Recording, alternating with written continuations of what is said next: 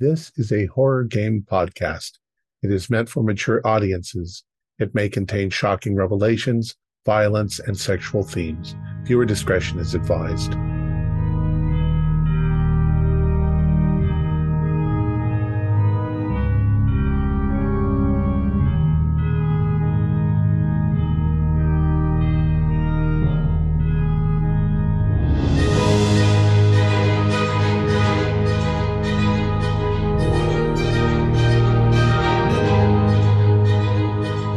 Greetings, fellow investigators, and welcome to our video podcast, Into the Darkness, where my friends and I play the Call of Cthulhu role-playing game. I'm your host, Tom Rayleigh.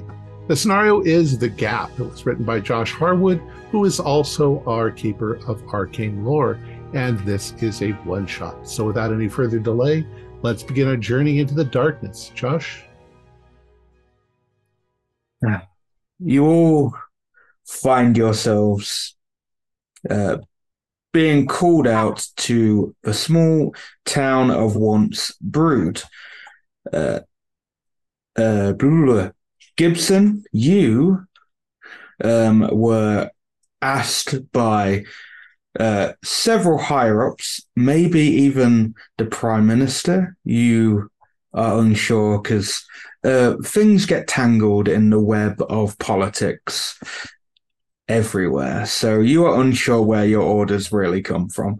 But you are told that you have to go to Once Brood, assess the situation because there's been an incident, something's gone wrong, and it's possibly to do with your department because otherwise you wouldn't have been asked.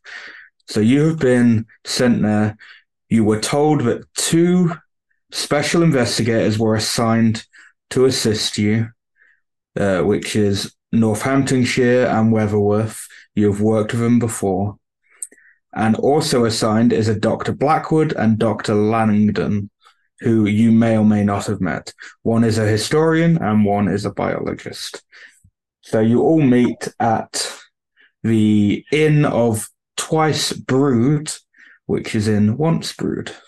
It's a town in Northumberland near Hadrian's Wall. It's 2023 as well, just to clarify. What time of year? We could say it's summer, Okay. or getting close to the end of summer.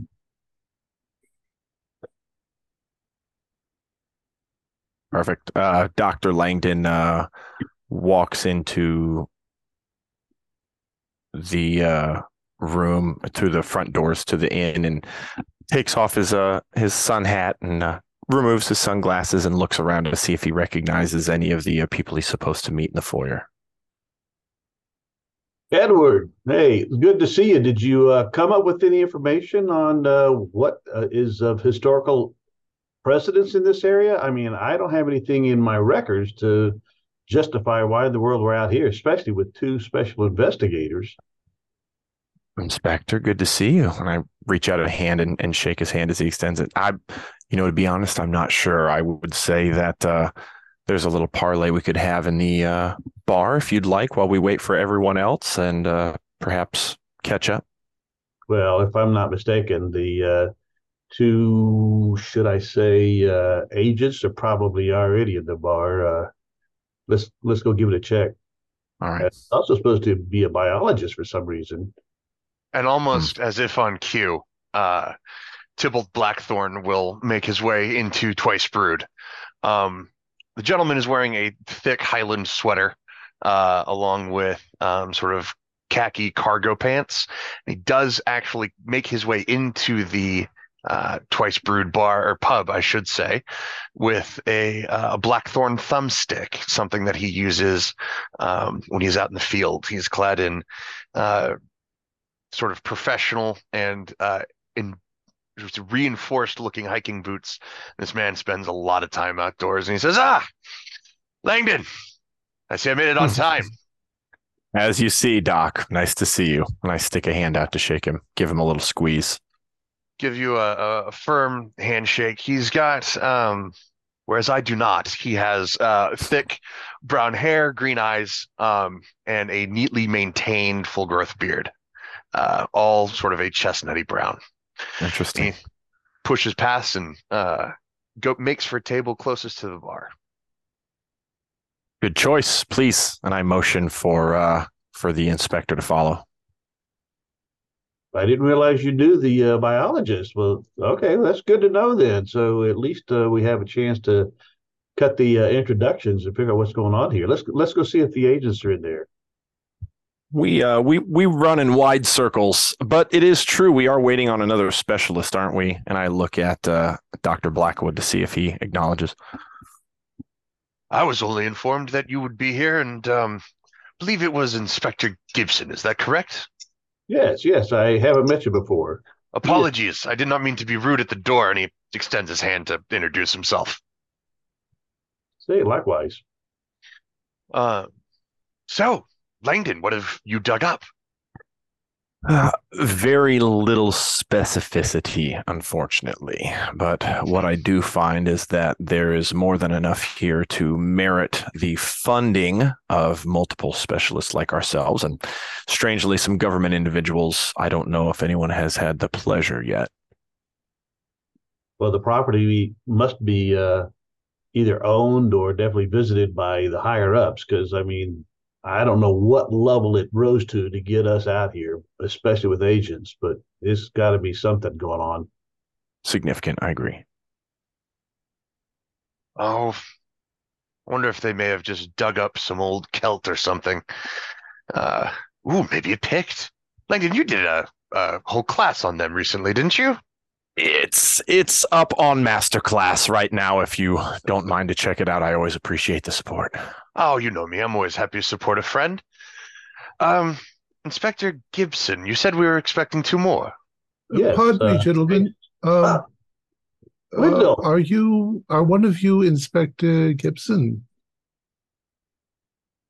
Well, yes.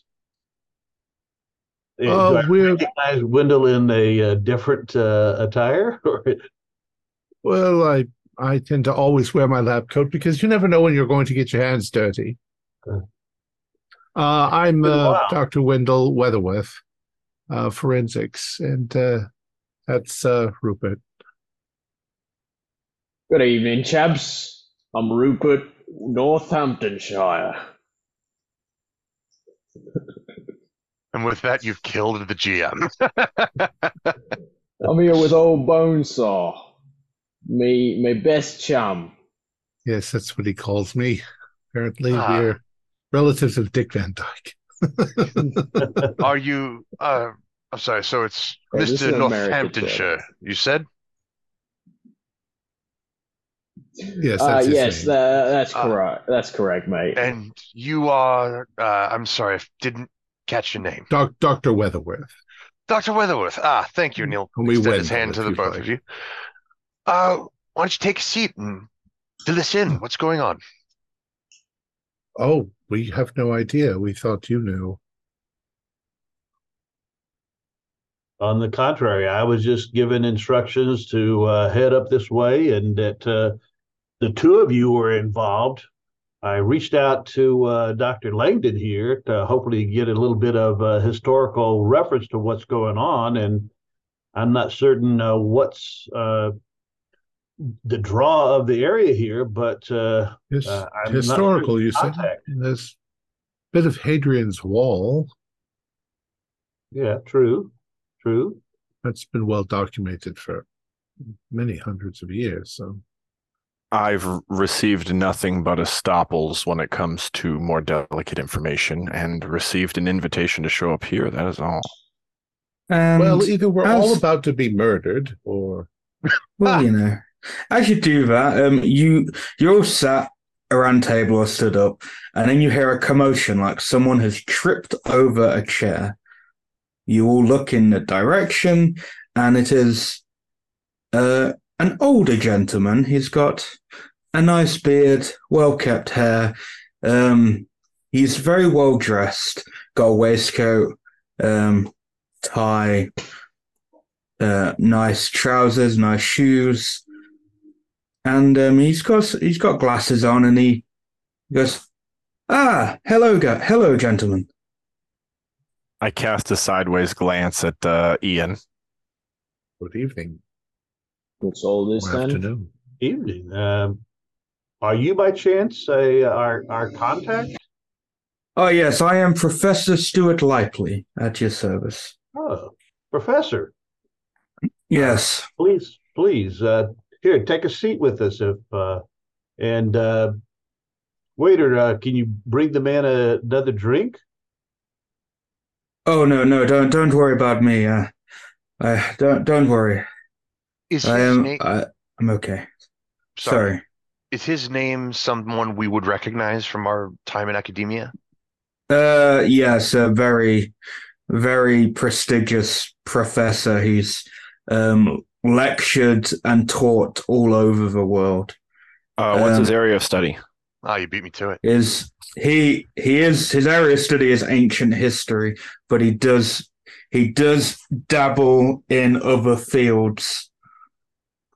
Does he have we a all? specific? I'm sorry to drill you on this character, but does he have a specific area of history? So is he like ancient, European history, ancient Scandinavian history, Roman?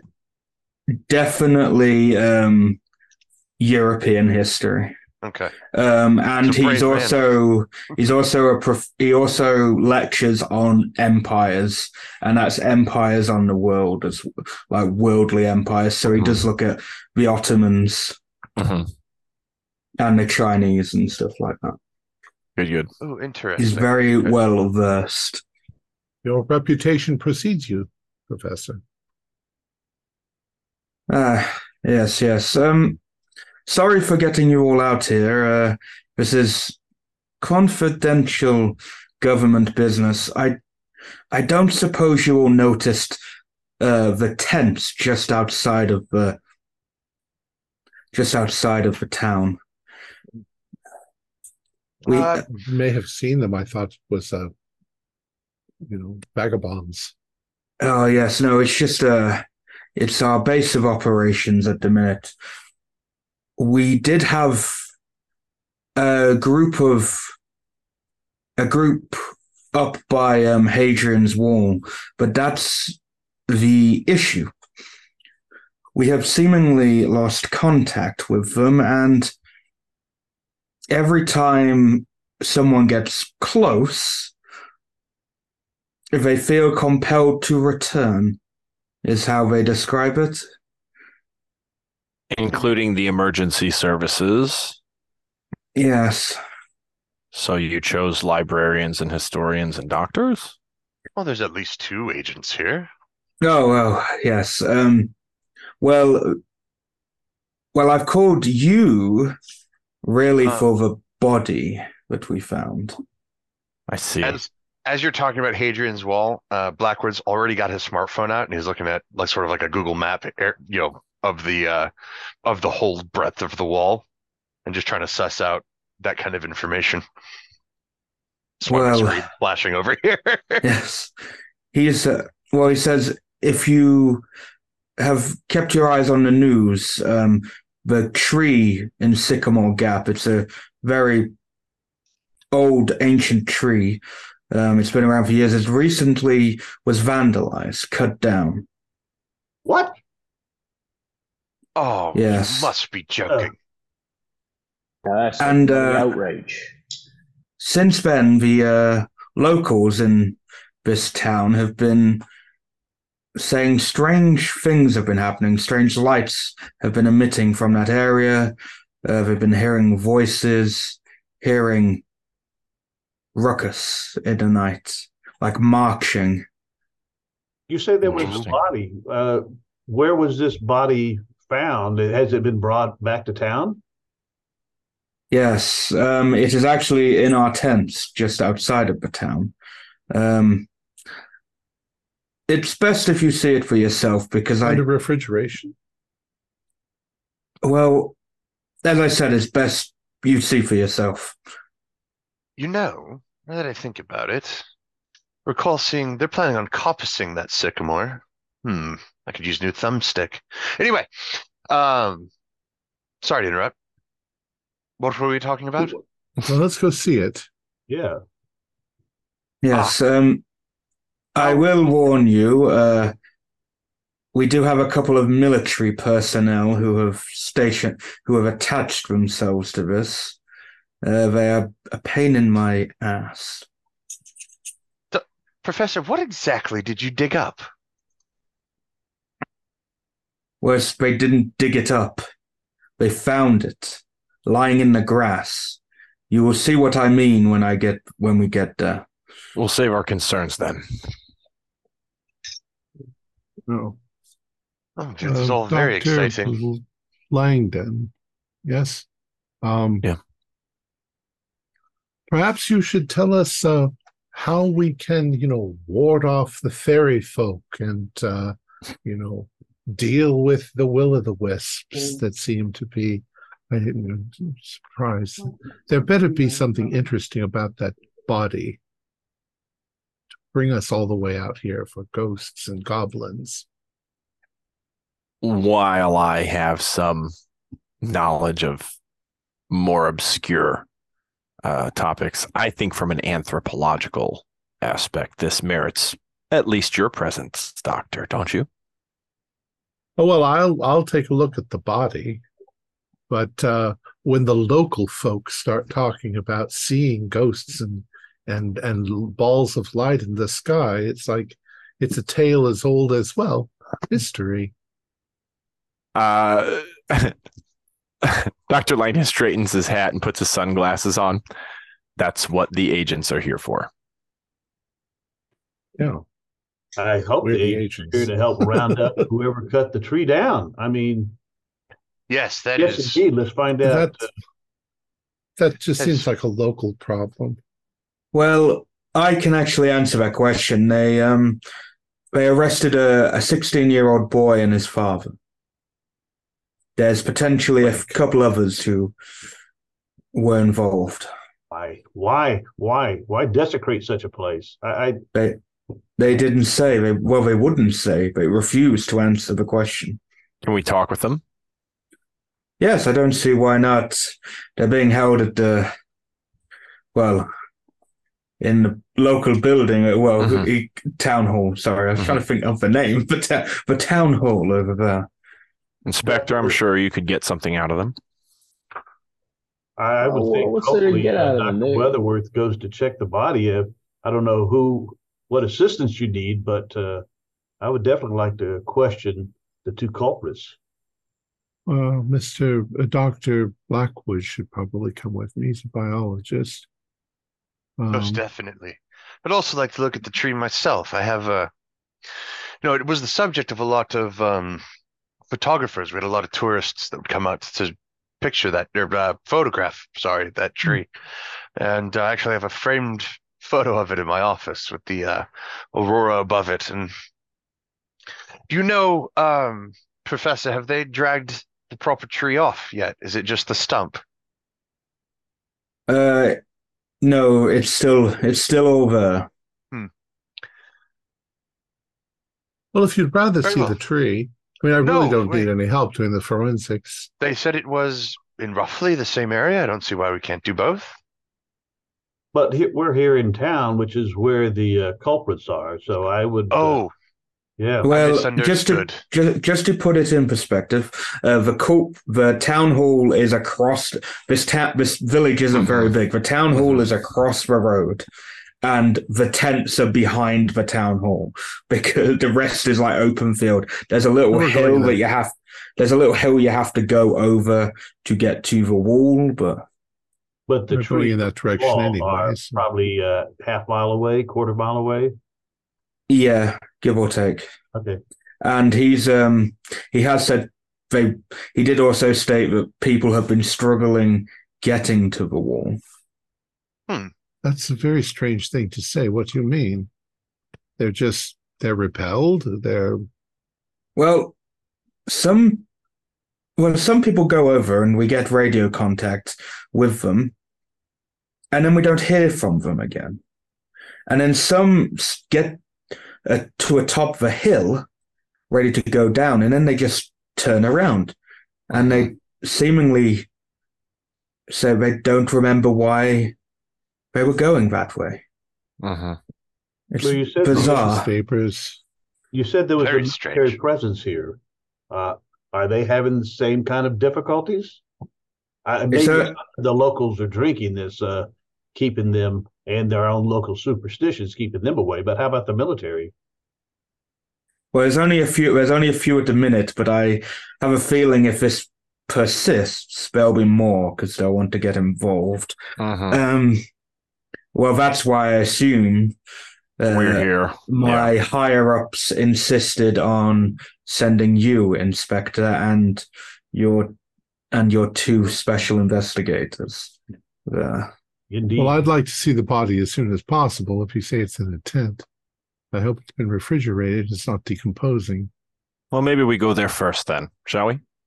Well, like I say, I don't need you all there. But Professor, is the Yeah. expectation that we begin this evening? Actually, what time is it? It's like 4 in the afternoon. Oh, Mhm. this afternoon. Well, When- I know. when I guess was- evening works. when Yeah. was the body found? Well, the body was discovered before you guys were called, there was no body. That's all I'm going to say. And about 4 hours ago, the body was discovered on top of the hill. Well, then Just that this brings up body. a good question. When was the tree chopped down? I think he said a Uh, few days ago. Yes, about a few days ago. Okay. Right. Well, let's get to it. Clearly, there is something out of the ordinary afoot. I'd like to After get to you. the bottom of it. After you, Doctor. He's going to stand up and, Dr. Weatherworth, shall we? Yes, let's go. Okay, so are you guys going to split up, or are you going to all stay together and go to the tent, or are some of you going to talk to the father and son, and the others go Well, to the tent? we'll split up when we get to the use of the town halls right there, and the tents are Right. behind it. So Yeah. they'll go one way, we'll go another. But Inspector, why don't you... Actually, that's a pretty solid idea, Dr. Weatherworth. Inspector, why don't you and Mr. Northamptonshire here ask the father and son what the hell they were thinking? Dr. Langdon? I mean, I'm not in charge, but wherever you wish to be, I think you would be useful. We can text you or call you with whatever we find and coordinate accordingly. Sounds like a plan. Yes. so we should all coordinate our telephones then, so that We all got each other's do the information. big exchange of information. Group Yeah. text. The Yeah. group text. Nowadays, we just touch our phones together and then Right. Gingerly touch tips. I believe I'll go with the inspector. I'll go with my old friend Ian. Right. Okay. So, Professor Lightpley will take Weatherworth and Blackwood to the tent. I will stick with the three investigator going to talk to the father and son at the minute. I know the light's dimming, but as we're approaching the tent, using my awesome super biology powers, is there anything odd about the local flora that I may notice on this short walk? I will answer that question in a few minutes. Okay. So, going with Inspector, Northamptonshire, and Langdon, Mhm. you guys enter the town hall. It's just your stereotypical village hall. There's not really a lot to it. And they've got the father and son just sat on chairs in the middle. There's a couple of local police officers and a very stern-looking gentleman. He's got a military stance to him. I look over at the agent, Northamptonshire, and I say, I suppose I'll follow your lead. All right. I will go ahead, bypassing without looking at any of the people, completely ignoring them, up to the two prisoners. As you do that, you hear, What are you doing? Special agent. I completely fucked it. I can't do the accent. In order to preserve the sanity of our other viewers, I'm Special Agent Northamptonshire, And Dr. Edward Langdon. and Dr. Edward Langdon, and of course, Governor Inspector Ian Gibson. Well, I'm Colonel Alec's son, and what are you doing on this property right now? You're not meant to be here. This is military. It's a military operation. Do I need to give you the number of the higher ups that actually sent us out here that somewhat outrank you, Colonel? I look at my phone in uncomfort and discomfort. If you haven't got the text information already, I could easily forward you the information that sent us on the way here. I do appreciate you preserving all of the evidence for us, but at least if you'll take the time to fill us in on what you know. And with that, I pull up whatever government report that I have that sent us out here. Yeah, he takes one look at it. He scoffs and just, they're always sending people to be in our way. Well, I know as little as you all know. I sent 2 men up to the gap, and they have not returned.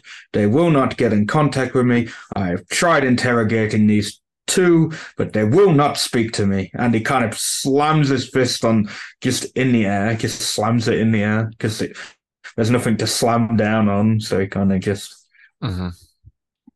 I ask him, is there a history of individuals going missing prior to this? Oh, we are on a hiking trail, really. They've been known for people to go missing, but they usually just turn up later down the trail. Some do go missing forever, but that just happens anywhere if you go hiking, really. Interesting. So, Colonel Sun, I have to assume you're with the local militia here. So you have the best information of the particular area and surroundings. And as Dr. Langdon asked, nothing particular stands out regarding, was there any forewarning of any protests or anything around this tree? No, it's protected. It's a protected tree. Yes, yes. So it's on the register. These 2 will face severe charges, and anyone else involved. No one saw threats on social media, anything like that? Not as far as I saw, but some analysts do say that they did notice some trends to do with why is that tree there? It's an eyesore for hikers and all that jazz. Mm-hmm. Did you happen to confiscate I'm assuming they had phones? Well, we searched them and they didn't have any phones on them. It's wild. As we look at the father-son, I assume a psychology role, do they look like they're resisting or confused, or what's their demeanor? Or do we make a roll? Question. Do me a psychology roll. No. I got a 0-3. Ooh. I was about to say Northamptonshire can roll as well, but you got a 0-3. So, no, the odd thing about them, Langdon, is they look completely at peace. They don't act like they've done something wrong. Mm-hmm. Well, if I may, Ian, it seems as though reason would suggest that guilt would come along with the crime. And look in those eyes. And I kind of point Those don't look remorseful at all. I All they agree. all they did was cut down a damn tree. A protected tree, a well-known landmark. It's not George Washington and a cherry tree in the backyard, with all due respect, Agent. Well, but it's not the crime of the century.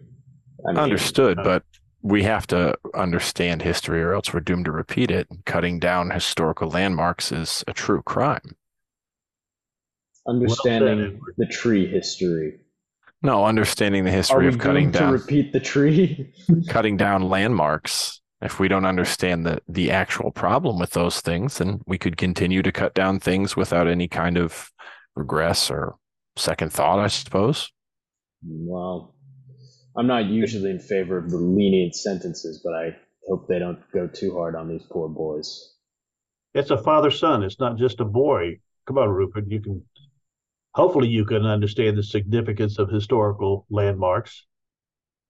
What were you to say if somebody came in and took the stones from Stonehenge to kind of help build their own castle or a house? Would that not upset you? Well, Let's not argue. Sure. Uh, It's an interesting point. Colonel's son kind of interjects. He's like, they could seriously get up to 15 years for this. For a bloody tree? It's not just a tree. This tree has It is just been a there tree. for years. It's a mark of the past, a mark of history. Without that tree symbolizes things that have happened in these areas. It grew in the gap for a reason. Well said, Colonel. So how long have you had them? You said 4 hours that you had them under arrest and observation? No, we found these two about 2 hours ago. Ah. Whereas he says, I think you're probably referring to the body that was found about 4 hours ago. Then I think it would be worthwhile for us. We brought a forensic specialist along and a biologist. Maybe it would be prudent to get their involvement, to maybe take a blood sample to see if these guys are either hyped on anything or encountered anything that might explain their stupor, I would best call it. Well, they did let the local law enforcement take fingerprints and all the various other things they need, all the other forensic details they needed. Mm-hmm. They were very forthcoming for that. I was going to say, any pertinent information come back about why they might have done that for motivation? No, all I know is the young boy here is called Ben Lowe, and his father is called Kenneth Lowe. Mm-hmm. They are from the next town over. Mm-hmm. Apparently, the boy is good, a good boy. He gets on with his work, does really well in school, helps out where he can, and the father's like a town hero. He does a lot for the community. Yet here they are, unable to speak to me or the other law enforcement. Agent Ian, would you two like a moment to question the individuals? You're muted, Rupert. I said, I'm sure they'll... All of us is give a good, at least ask them questions. But Edwards, you can see, you're the one that pointed it out. Look at their eyes. I mean, if the colonel couldn't get anything out of them, please attempt. But hopefully, as soon as the doctors are complete with the body in the tent, we can get them in to at least get blood sample and check to see what's potentially they're hyped up on. And as you said that, the screen wipes over to the tent as as Dr. Weatherworth, Dr. Blackwood, and Professor Lightly arrive at the tent. Yes, Well, I think I have some here fixed we vapor rub here somewhere. If you want to use that, Dr. Blackwood. What would I use this for? You put it on your nose because if the body is Ah. decaying, it doesn't bother me anymore. But I don't think you've probably been involved in many autopsies. Blackwood, to answer your question before you talk about autopsies, about the local fauna and all that, can you do a botany check for me, please? Yes. All right, we're starting off hot. I got an 8. Yeah, it is odd. There is a flower that you noticed the closer you got to the tent. You know it's got a stupidly long scientific name. Don't they all? But it's not meant to exist anymore. It's meant to be extinct. You only recognize it because of its unique color blend and its spore count.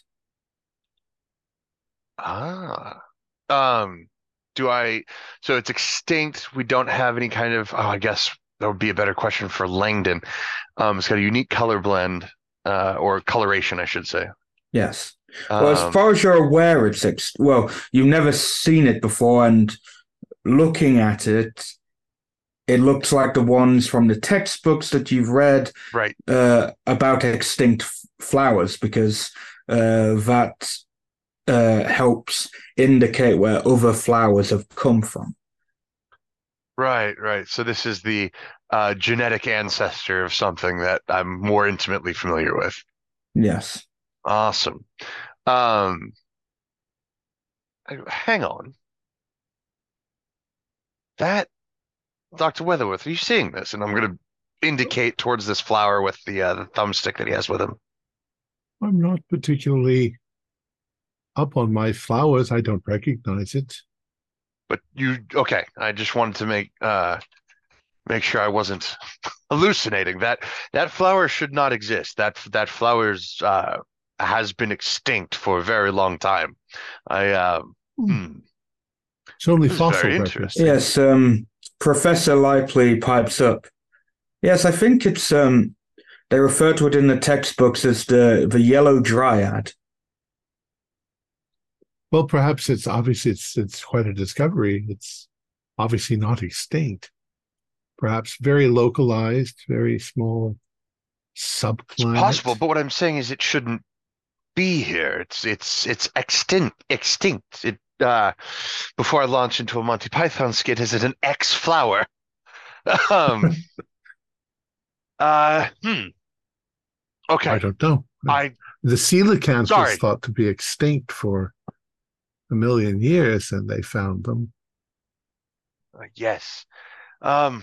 This is true. Not often one finds a extinct flower species in the, well, I was going to say back moors, but I guess we're in the foothills of northern England. Perhaps you'll become famous for it.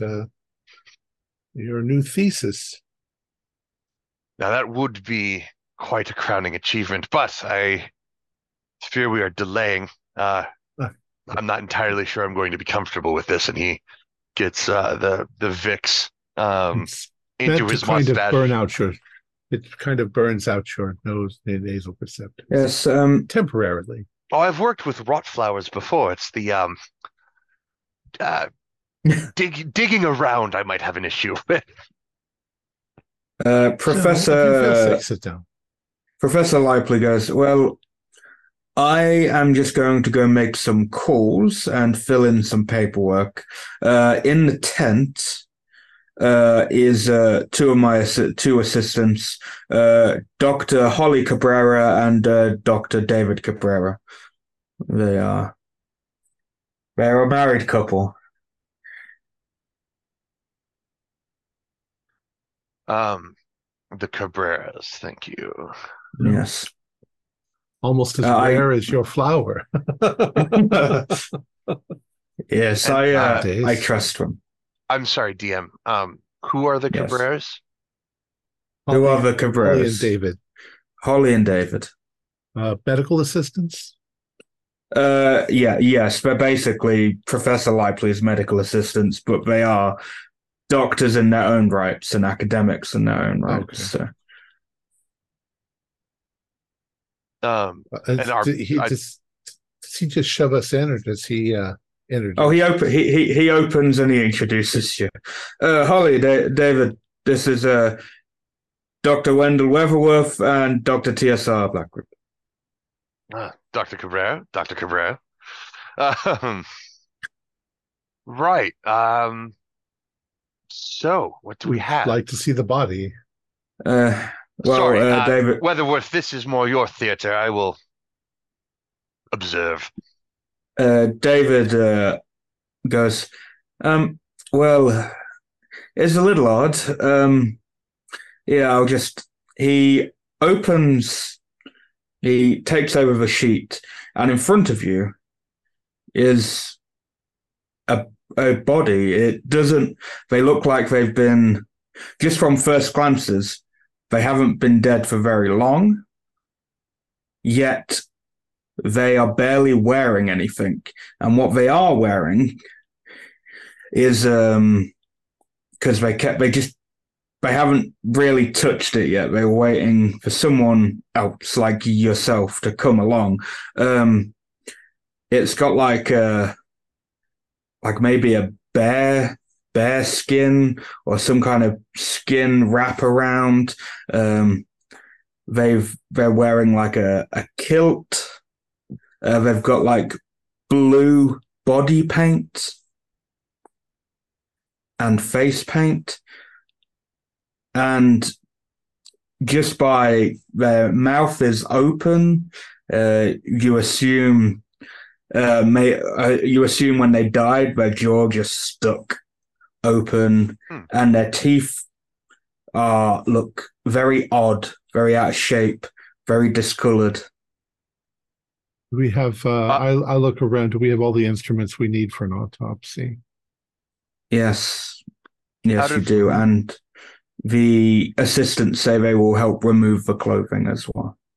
They just said they wanted to keep it. Sorry, go ahead. No, it's all right. Out of curiosity, I know it is not my particular specialty, but you did mention the teeth were odd. Are they odd because they're beat to hell, or are they odd because they are a uniquely different shape? Like, are they? Is it the?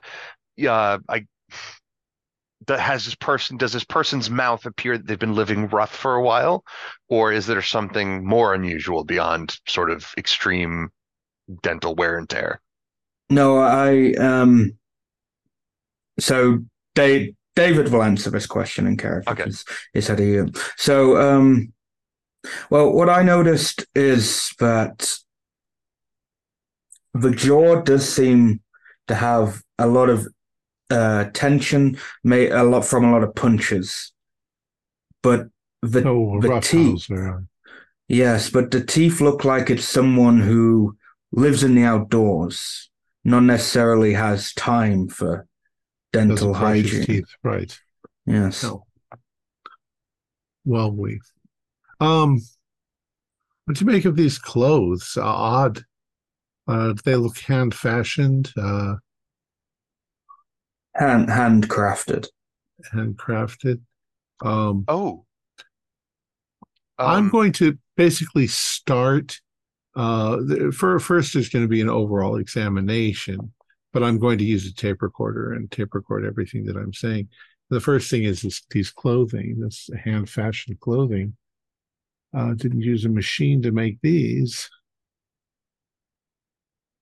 Odd. Do I recognize the tartan of the plaid? No, you do not, but you can do me like a history roll or something like that. Okay. We'll have to get Dr. Langdon over here.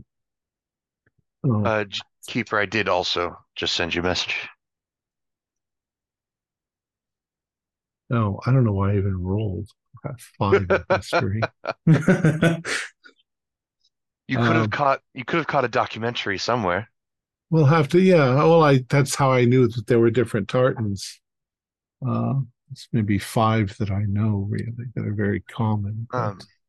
Blackwood kind of has appeared with gloves that he scrounged from somewhere, and it's like right next to you, Dr. Wendell, and he kind of looks up. Do you mind? What would you like to do? Looking at the clothes, because you mentioned they were handcrafted. Well, like a LARP or. Can I like sort of turn them over? I'm trying to determine if the tartan or the cloth itself has been dyed with plant-based dye or something more modern, like I don't want to say like an acrylic, but I'm not quite sure what goes into dyeing wool. do me a botany check because you have the skills, so I'll let you do. Yeah, you would probably definitely know what colors you get from plants. I did succeed with a 49 out of 50, but it was close. That's fine. That's what you need. You just need a success.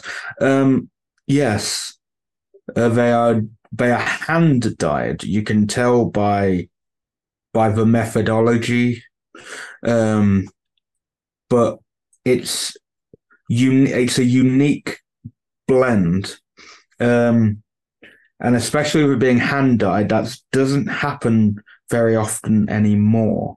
It's normally very bougie places that do it. Well, if somebody's trying to live completely off the grid. Yes. It's a lot harder to do. A lot harder. Is there any other clothing? Socks, shoes? A pouch? No socks, no shoes. There are like sandals, but they're handcrafted. They put them on one of the, like a table or something, like a little examiner's table. So the kilt is just the skirt part of it. It's not any of the other accoutrements that go with it. No. There seems to be like the belt and all the other buckles and all that part of the kilt is on the table. It just seemed they've kind of kept the cloth on because, we were waiting for you because there's nothing much. Well, everything's on show basically, so we just left it on to be a bit respectful. So we'll start with the body.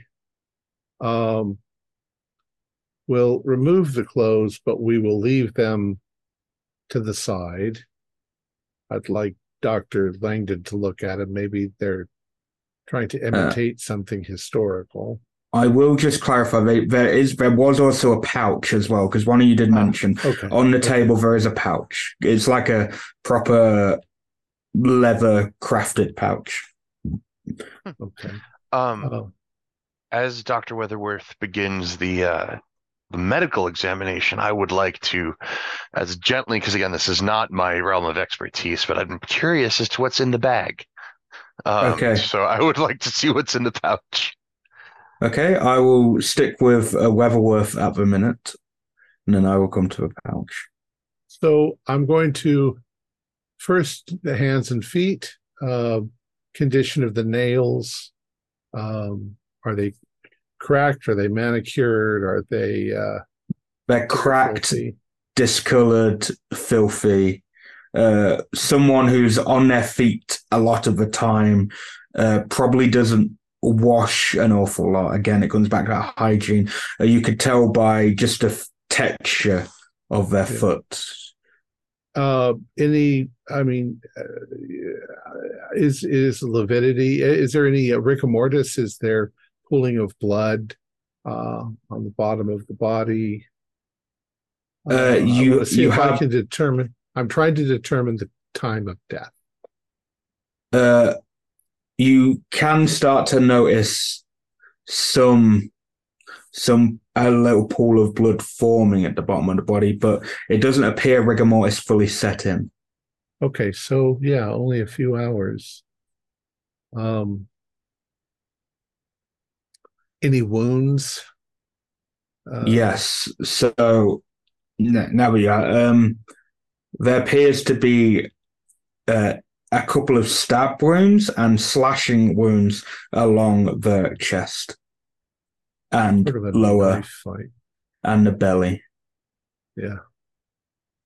Can you do me a forensics check? Sure. Got a hard. Okay. By looking at, because in your inner monologue, you were talking about knife wounds. Looking at the size of the wounds, it appears more like a sword, possibly a short sword. Huh. So once I look on both sides, obviously, yes, I'll go over everything once again just to see if there's anything that seems unusual. The knife wound, the sword wounds seem fresh. yes. Well, again, the wounds themselves indicate probably a few hours. Okay, so this man has been stabbed either with a large knife or with some sort of sword-like instrument. I'll then go for the depth of the stab. We'll begin the actual autopsy. We'll open him up. We'll see if organs were penetrated by the sword and so forth. Yes. Do I see anything unusual inside? So I will go over sword wounds first, and then I will make you do another roll. I'm keeping the sword wounds on top of the sword roll. So both of the stabs seemingly went all the way through. A lung was, I will just say that going by the trajectory, a lung was probably punctured. And the other one probably caught the intestines, but it still went through. The slashing, they appear almost superficial. Okay, and so we think blood loss probably was the blood loss and internal bleeding from perforation of certain organs. Very odd. So I think that we have a murderer. And now I'll make you do another roll for the actual. I got almost the same thing. I had a 40 before. I got a 46. I could spin 6 to make it hard if you think I need to. No, I don't think you need to, because you've done the sword wounds. You've already basically opened up the body. So you've been doing this job for a very long time. You studied various autopsies throughout the years, and going by a lot of these organs and bone structure, and even looking at the skin, this body is telling you that this is not a modern man. It doesn't seem like a modern human being. In what way? I mean, it doesn't just look like a dirty human. That's. It seems more like either this person had abnormality when they were born, so certain things didn't grow properly, or certain parts of the body or nervous system or whatever didn't function properly. But a lot of that coincides with some cases from pre-1800s. Okay. I'll check the teeth. I'll check the brain capacity, the brain condition, and so forth. I look over at Dr. Blackwood. Are you all right? This is pretty intense. That depends entirely on what I find in this bag. Okay, Dr. Blackwood, you open, and we will open the bag. I will tell you the contents, and before you could comment on them, I will wipe back to the other 3. Okay. So I will tell you the contents before we wipe back to the other 3. So when you open the bag, there appears to be a little handcrafted knife, almost like a carving knife. It's a very tiny one. It's very it's properly handcrafted. There's even runes along the wooden handle. It seems to have. You could do me a dangerology roll. Oh. Do I just make that? No, I don't. Unfortunately, I was over by 2 with a 67. Okay. Are we working with spending luck? Yeah, you can spend luck. It's a one shot after all. So Sure. I will go ahead and spend luck. So that's 2 points to push it to a 65, which is a regular success. That's fine. Going by the wood, the wood actually seems like it's bark made out of bark and wood from a sycamore tree. Oh, okay. Well, you said I can't comment on anything, so is that the full contents? Is this knife? No, there is more. I'll get it. Also, there are several vials. Very like I say vials. They're very poorly made. Definitely not made by the modern era. Someone out in the land. Someone who's probably crafted all this out in the wilds. Barely any modern technology. And in there's like herbs, varying herbs and spices, and a few plants. And then you also notice like there's a charm bracelet with made out of little bones that have runes carved in them. And on that note, I will go back to the other three as we wipe back over. Okay. I forgot where we were. We're about to question the two guys. Yes. So obviously, Langdon, you were stepping back, weren't you? Yes. Yeah. So Inspector and Northamptonshire, you can. So I'm gonna go up to the adult guy, the father, and sort of just wave my finger in front of his face and see if he follows it with his eyes. Let's say you move and he doesn't move until you get here, then he sharply turns. Okay. Interesting. I will say good afternoon, sir. I'm Inspector Rupert Northamptonshire of the Royal Police Force, and we need to ask you some questions. He doesn't respond. He just looks at you.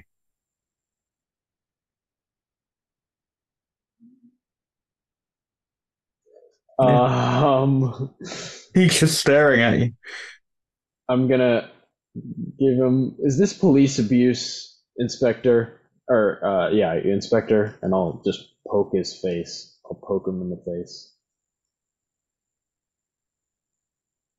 As you go to poke him, he jutters back and like chomps his teeth. Oh dear. Let's not get violent. And that's actually triggered a reaction because he starts chant like it's not English. He just goes Do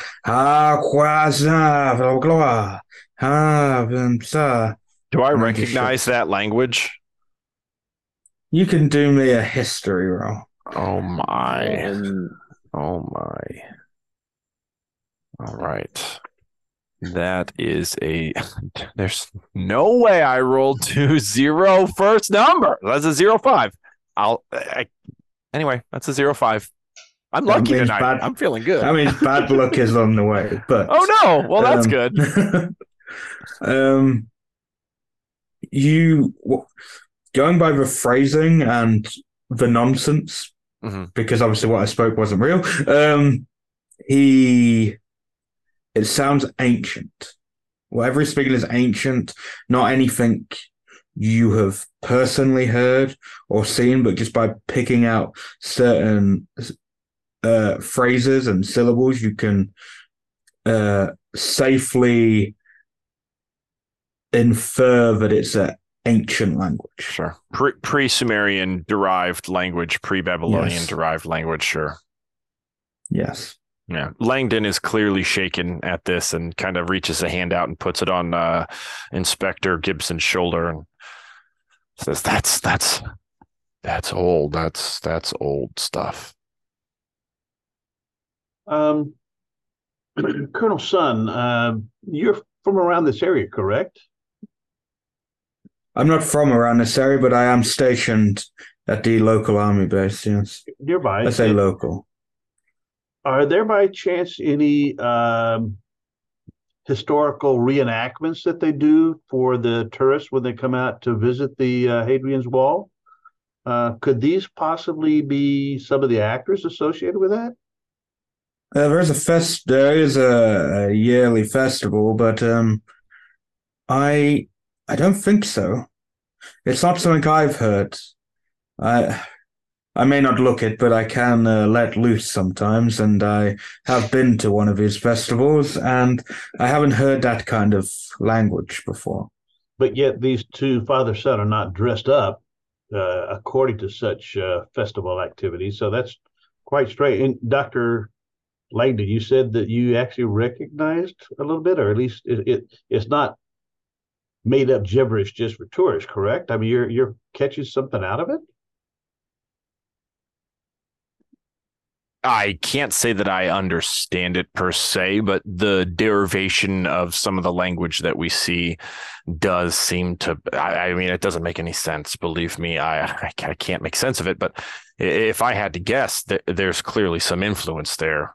Since it's possibly not gibberish, which it might be, I find myself leaning towards the former. Northamptonshire, do me a spot hidden while those two were chatting. Seems In to the me same that he's, activity. Go ahead. Sorry. it seems to me, Governor, that he's madder than a March hare, and that is a 98. Okay. So I am just not spotting anything. That's fine. So you guys are continuing conversation. I'll try to do, following what Edward did with the father, I'll try to do the same type of trying to get the son, Ben's attention, trying to see if he's better at following my hand in front of his face. I'm definitely not getting it close to him to snap at like he did Edward, but trying to, at the same time, trying to charm him, at least try to talk to him as far as so Ben, I understand you're from the village next door. Do you participate in some of the festivities around here?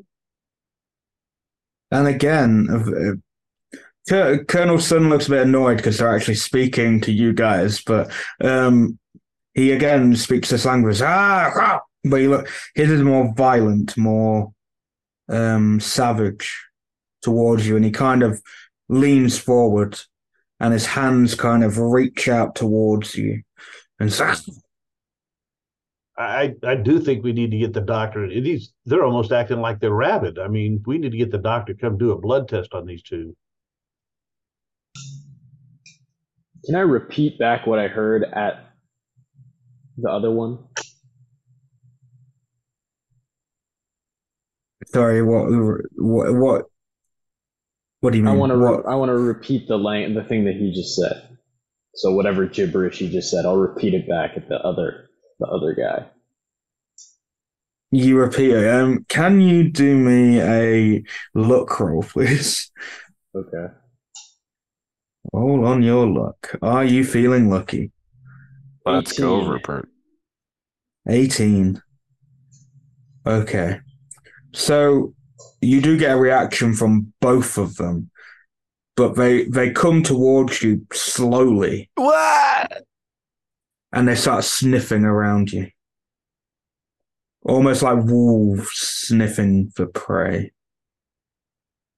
Well, excuse me, I don't believe, and I kind of grab Rupert by the back of his shirt. I don't believe we've come here for this.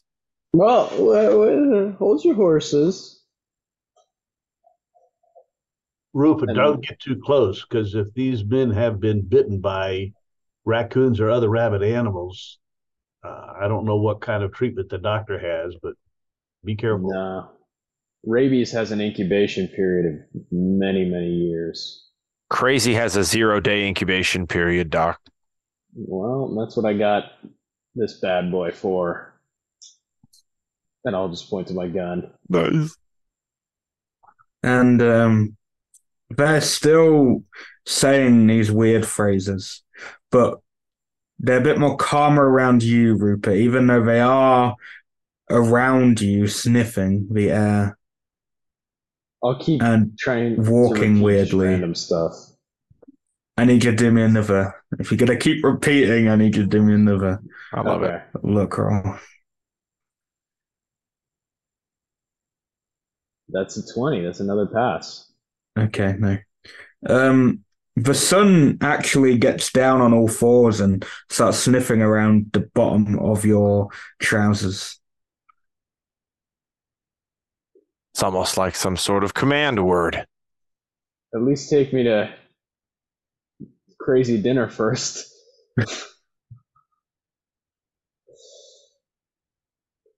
Yeah.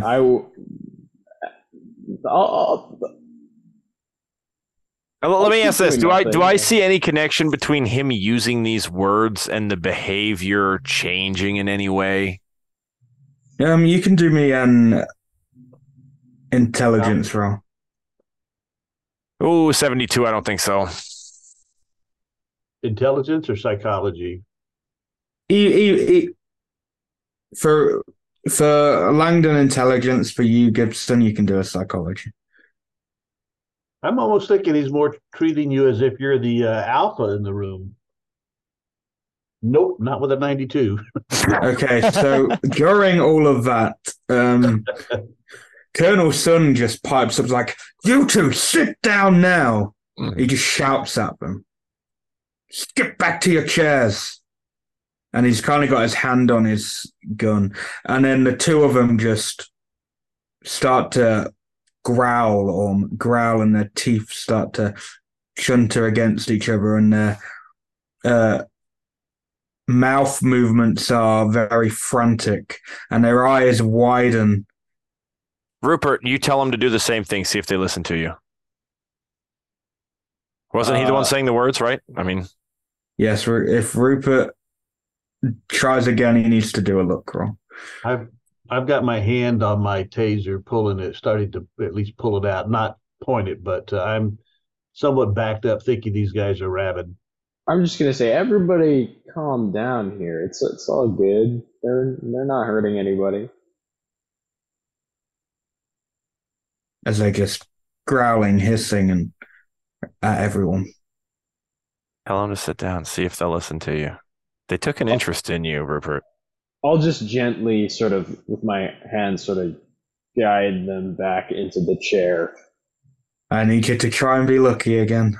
All right.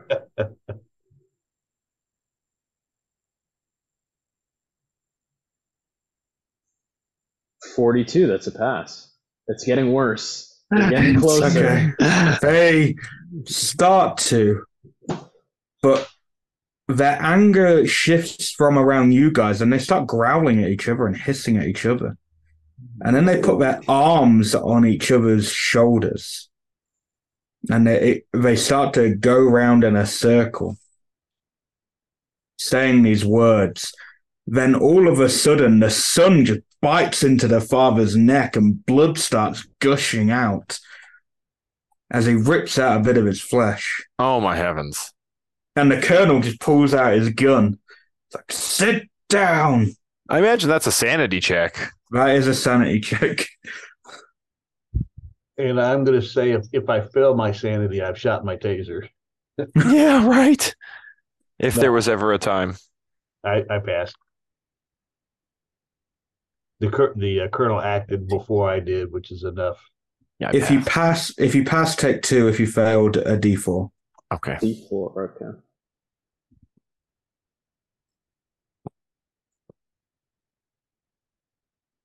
And the father, funny enough, when that bite happens and the blood starts gushing, the father just starts, "Son, what did you do?" He almost reverts back, and his body mannerisms are back to normal, and he's holding on to his own wound. "What did you do?" And the son's just getting more feral looking. Good God, he snapped out of it. Get him off of him. I'm gonna punch the sun.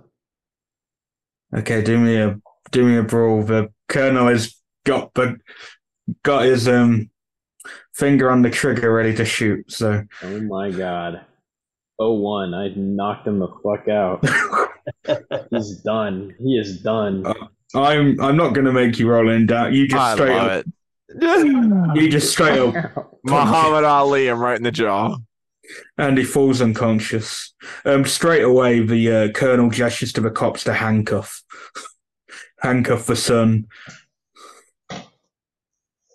And you all notice it. The blood's just pouring out of the dad, and you could see he's trying to hold the wound together, but he's getting paler and paler. There's a massive chunk ripped out of his neck. It's hit some vital.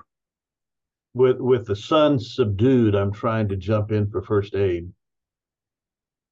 Okay, yeah, do me some first aid, Gibson. I'm just basic on it, but I'm all right. 20.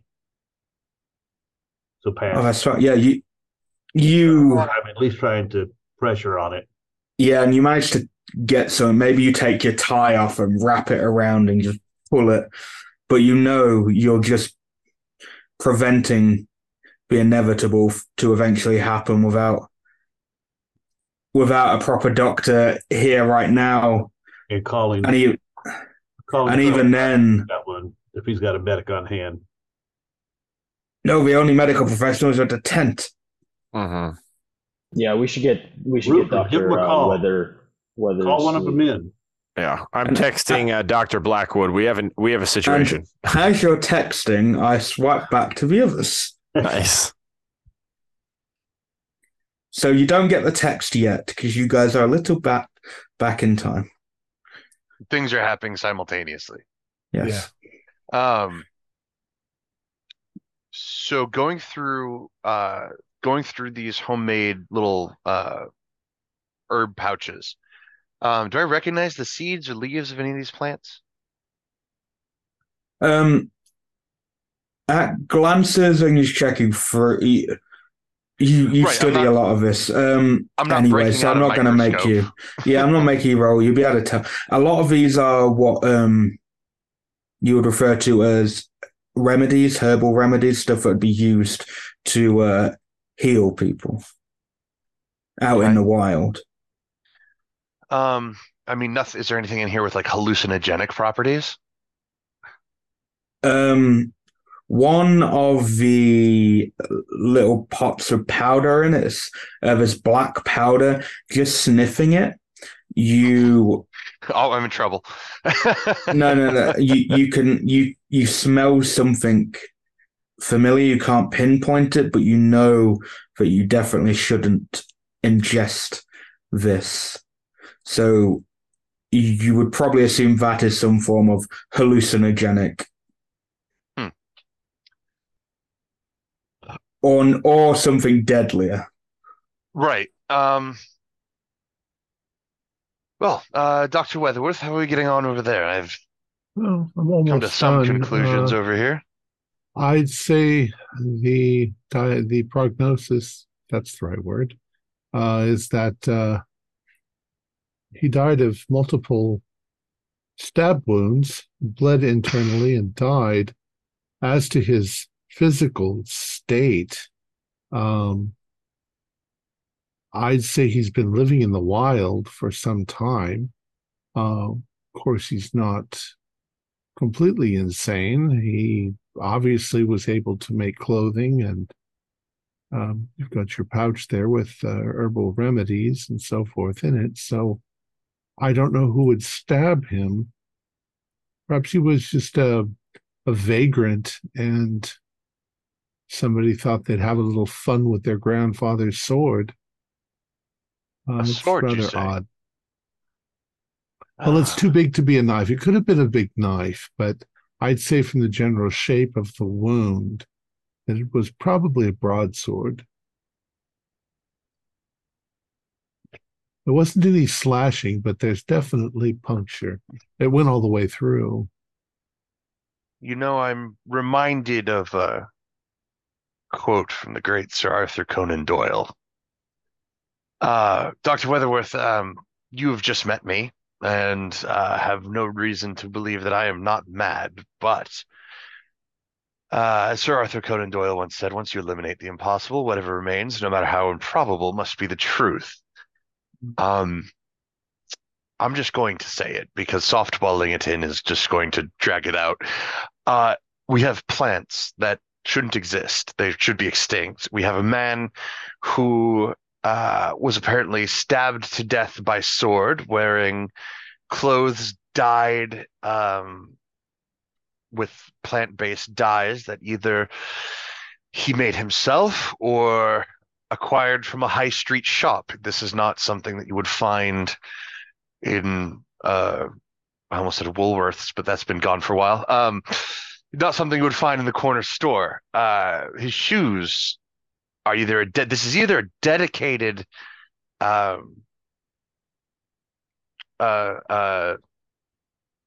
dedicated reenactor, larper, something like that. Well, something far stranger is going on. Well, if to Mr. Sherlock Holmes would have not given up on what might be more obvious, like you say, a larper or somebody playing around, or maybe just somebody living off the land. But we are quite remote out here. There were certain odd anomalies internally that led me to believe that he might be somewhat, I don't want to say mutated, there's probably a more medical term that I would use, but less developed internally. Has obviously not had the benefits of modern medical science. He's got scrapes and so forth all over his body.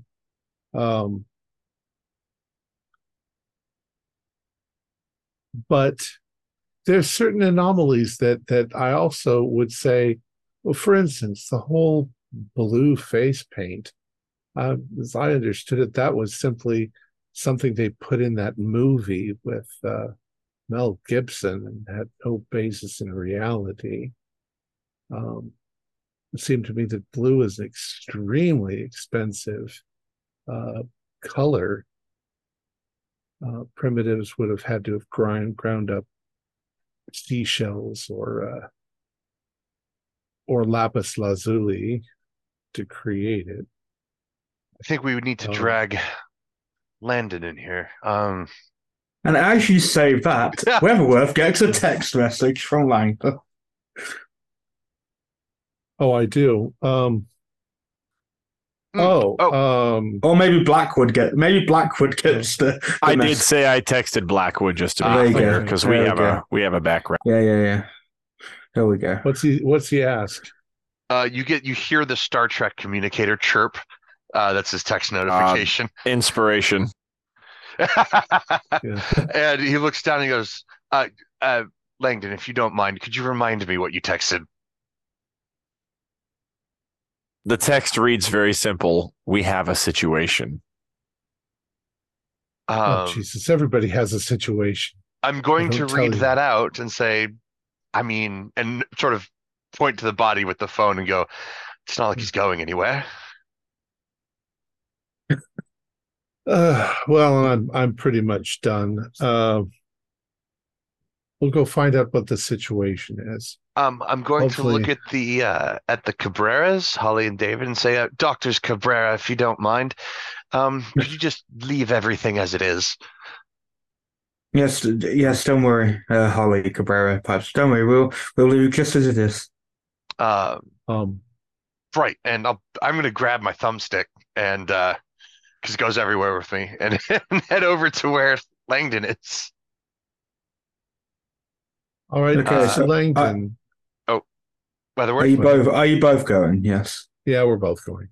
Okay, then you will see the situation. The boy is unconscious on the ground, cuffed. Gibson is over the father, who there's blood coming out even through the tie. And that was an expensive tie. Right. Good God. What in the world is going on over here? I need you over here. He's got a carotid artery gash. It's bleeding. I need your help here. His son bit him. His son just... You'll have to tell me what to do. I'm not that kind of a doctor. You're a better doctor than I am. All I can do is keep the pressure on. I'm going, what in the hell's...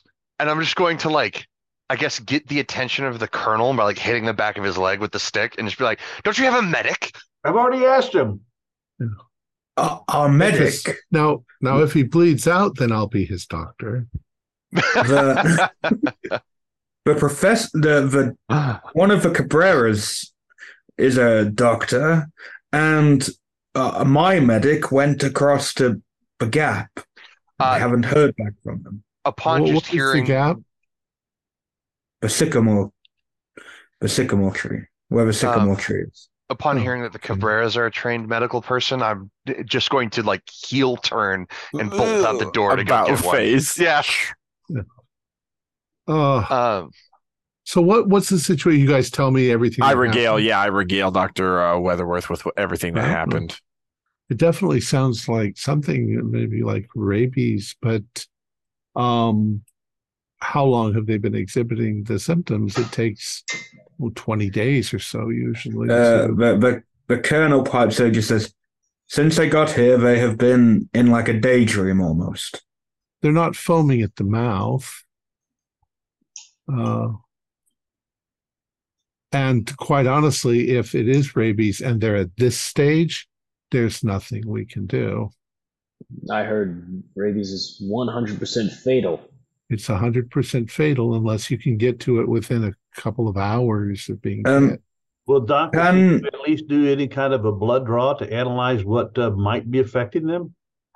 Can you all do me Can you all do me a spot hidden, please, as you're having this conversation? I'm not there, so I'm assuming. Yeah, Blackwood, right. You've ran to get a Cabrera, and you're probably on your way back because you went and got just one of them. But you got Holly Cabrera. I got a regular one. I got a regular success. Regular. Hard. Okay. So between the three of you, Rupert, you'll notice it first. You'll notice at first that the sun is starting to get up. And you can then the rest start to notice when they can hear the clicks of his bones as he's getting up and his hands are still, and he brings his arms around and rips open the cuffs. I'm shooting and just screams at you all. I'm shooting him. Well, this isn't very British of me. Good chums, but I thought you meant the sun was coming up. Here comes the sun. Oh God, my throat. He's definitely drugged out. I'm raising my taser on him. Oh, Rupert, have you can roll to shoot. Oh, do we not have to do sanity? I will make you do sanity after. I will. All right. Being sick people, I know. It's regular on my firearms. Okay. Hang on. It'd help if I had. Oops. Yeah, you hit. Roll me some damage. Okay. I was hoping it wasn't just going to do nothing. Yeah, it bounces off. Yeah. Okay, 1d10. Vince, you shoot center mass. Do you shoot him in 4. the head? Do you shoot Right. him in the head? 4. Hit 4 damage. The bullet goes in and it stays in. I was trying it, and it goes in, but the sun starts rushing towards you, Rupert. Ah, sure. The colonel is going to instinctively shoot, and he got a 99. So Colonel, you his killed me. his gun malfunctions. Can I grab Rupert and try and at least pull him out of the way? Yes. Do me, I guess a brawl or strength. I'm not really bothered in this case. I rolled a 64. My strength is 55, and I don't think I have brawl, so I'm pretty sure I failed. My brawl is 50. Let me use some luck. So my strength is 55. I rolled a 64. Let me use 11. My math is bad. 11, 9, one of those. What is it? You got 55. Yeah, my strength is 55. Yep. And you rolled a 64. That's 9. Correct. There we go. Thank you, math. So, yeah, you managed to pull Northamptonshire out of the way. All right. But the sun then, because he lunges towards the lamp, he literally lunges straight into the wall. Ooh. But Like, when I mean into the wall, he goes through the wall. Oh, literally into it. Okay. Yes, and you know what? Just for the jokes, he comes out, and Blackwood and Holly are just there as he zooms past them as the bricks just fly. Blackwood, I need you to do me a dodge roll for me. Oh. I will roll one for Holly. I got a 36 out of 50, so that's a success. Okay, you succeed, but a brick hits Holly straight in the head and knocks her out. Oof. Well, Dad's SOL. Okay, so and by now you've noticed the dad has just bled out. The dad has bled out. The son has just ran off. We have a Go over to the father out of and curiosity? I go like this. I go, yep, he's dead. thanks. Out of curiosity, is the son headed over the hill? He looked like he was going in that way, but then you hear a gunshot and the sun falls down. Because, you know, there are a couple of other soldiers around. So not all of them went over. But yeah. The sun just falls down and rolls down the hill. You said a situation. You weren't kidding. It escalated much faster than I thought. So I'm going to tell you something very strange indeed. The body that was found. I would like Dr. Langdon to take a look at it, but the fellow seems to either be an expert LARP, pretending to be a 500-year-old Scotsman, or he's a 500-year-old Scotsman in primitive clothing and primitive physical condition. Before Langdon interjects or whatever, can you order me sanity rolls just for what happened? I almost forgot about them. That's a failure. 70. I was gonna say, as a newer player, I just want to roll under sanity, right? Yeah. Yes. Okay. I also failed. I got a 62. Okay. I failed with a 97. Ooh, that's a special kind of failure. And my sanity was 48 at that point. Okay, yeah. If you succeeded, just take 2 points. If you normally failed, a D4. Ian, A D4 plus 2, please.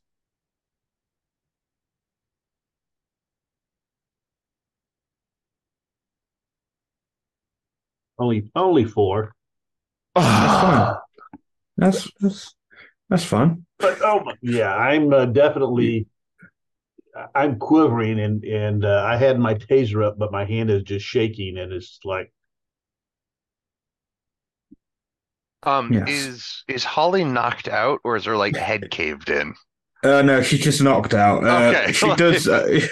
She does get up after a little while. It's Okay. I'm gonna help The her to her female feet. Cabreras usually make it.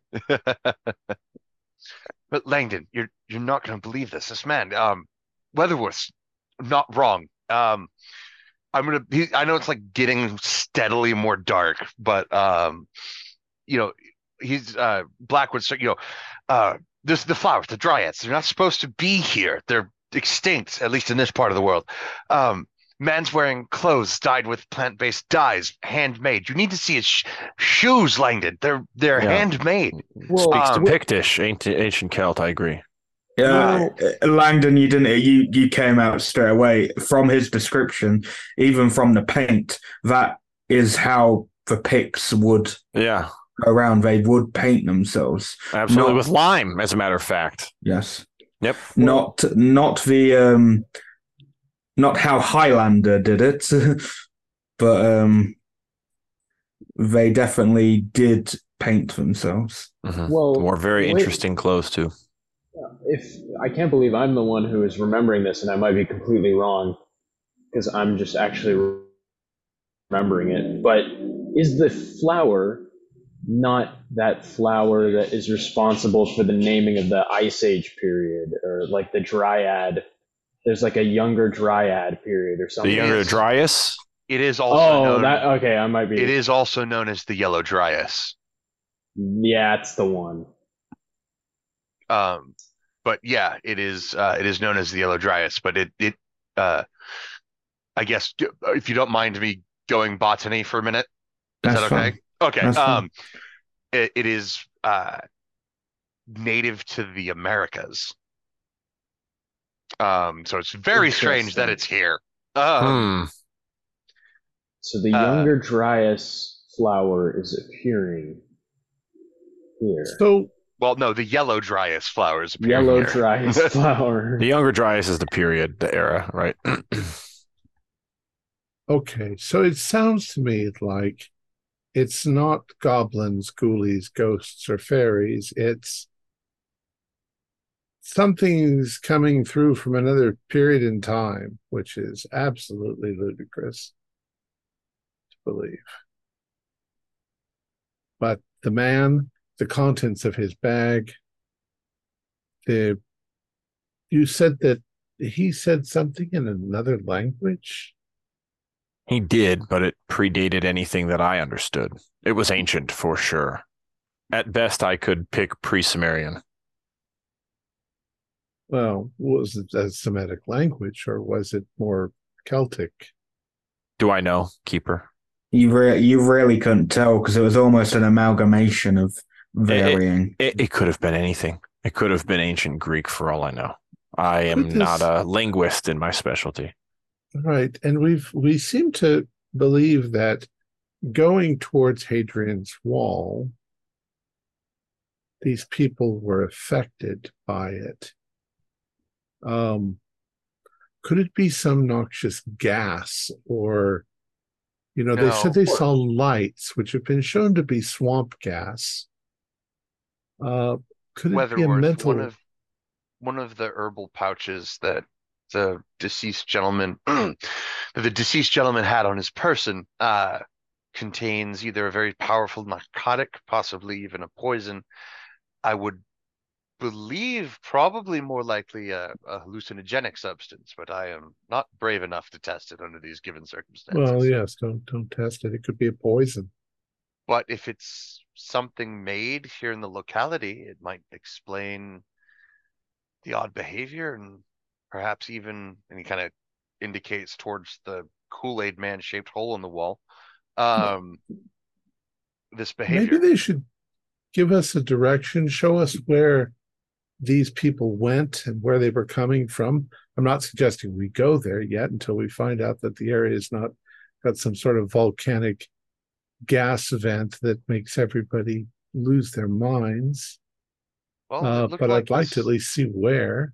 As you say that, Professor Likely just he actually runs in through the hole in the wall. He doesn't even realize there's a hole in the wall there. He just runs through it. It's like, I just got a radio call from the sycamore tree people. What? A man was just shot in your facility, and you're coming to us about a radio call. Wait, you got a radio call from the tree? No, from the people around the tree, from the other investigation side nearer to the tree. Sure, the ones that shot dude. No, I thought the guy. And No. This is the one over the hill, the other side. The ones that they were talking about. Oh, okay. That And some people went over, but I see. But never came back. And they're And now he just got a small response. It's just a small response, but it's the most we've got in a few hours. What did they say? Are they saying at least that the wall is still preserved? I mean, that's the historical artifact I'm concerned with, not the tree. They just said we need help, and then they cut out. Well, get your soldiers and let's go. We have a working theory, Professor, but it's going to make us all sound mad. Okay, what is your theory? Working theory.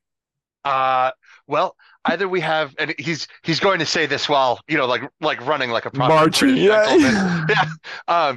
Either we have a very dedicated. Oh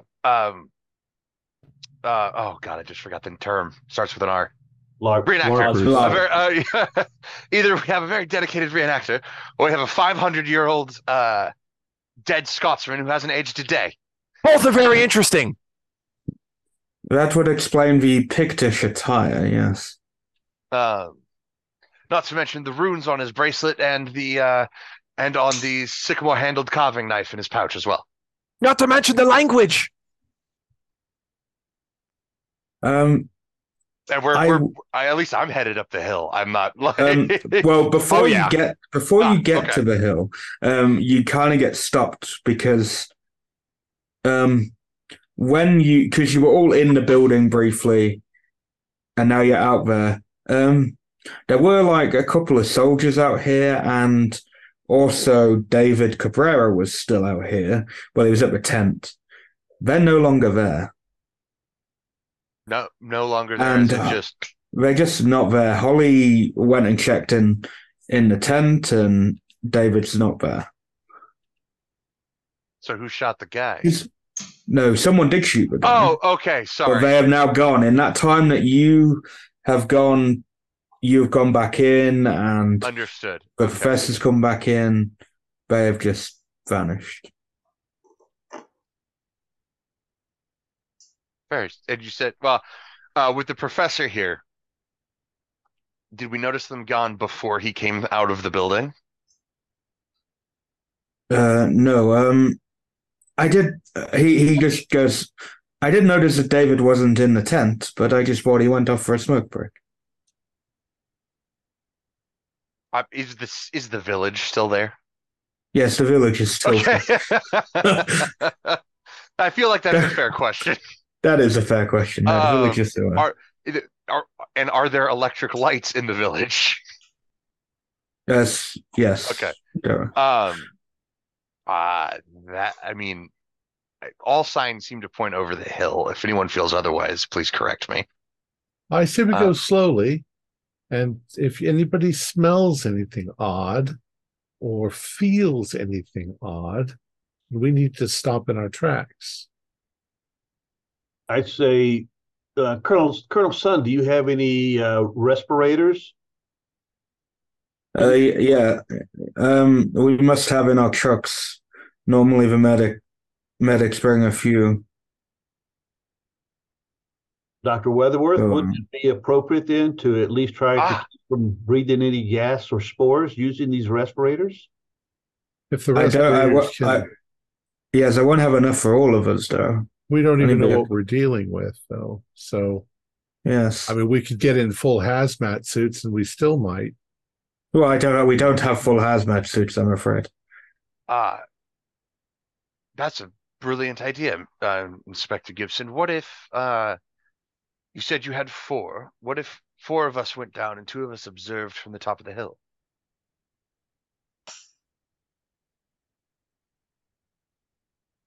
Or not. I was just an idea. All right. I don't need a respirator. I'm not a cowardly yellow-bellied breather of clean air. Light cigarette. I like Right. my air dirty. Neither do I need one. I suggest we continue to move forward before the time to strike is not upon us. Ian Okay. is collecting one and Go pushing it on. slowly. I am my inner desire for adventure is being tempered by the hallucinogenic properties of plants that I know all too well. So I am also going to join Inspector Gibson in gathering a respirator. Unfortunately, Mr. Cabrera is not here. Otherwise, he should have gone first ahead of us. You've got Miss Cabrera, but she probably won't come along. She is the luckier of the two. Knocked out. She does need to sit down because she did take a brick to the head, so she might sit I out. know what that's like. Uh-huh. But likely, and the colonel will come, and the colonel will force the two police officers to come, as all his men have just vanished. I'm not going to wear a mask because I need my senses. Yes. So who is wearing a? So Inspector and Gibson and Blackwood, you're wearing a mask. Correct. Okay. Likely won't wear a mask either. The colonel won't. The two police officers can wear the other ones because they might be a little bit more cowardly. Call it an abundance of caution, but if we're dealing with time-traveling Scotsmen and potential hallucinogenic nonsense, I figured it's best tackled not off my tits on whatever's in the air. Spoken by a true biologist. So you guys start to walk. You walk up the hill. It's a nice walk. You get to the top of the hill and the sky's grayer. Surprisingly, it's still light, but it's grey. It looks like a storm's going to come down any second. And you do see, you see the gap in Hadrian's Wall. You see where, you can't actually see the stump because there's tents in the way of it now, but you might be able to make out a bit of the actual leaves and that of the tree as they are jutting out.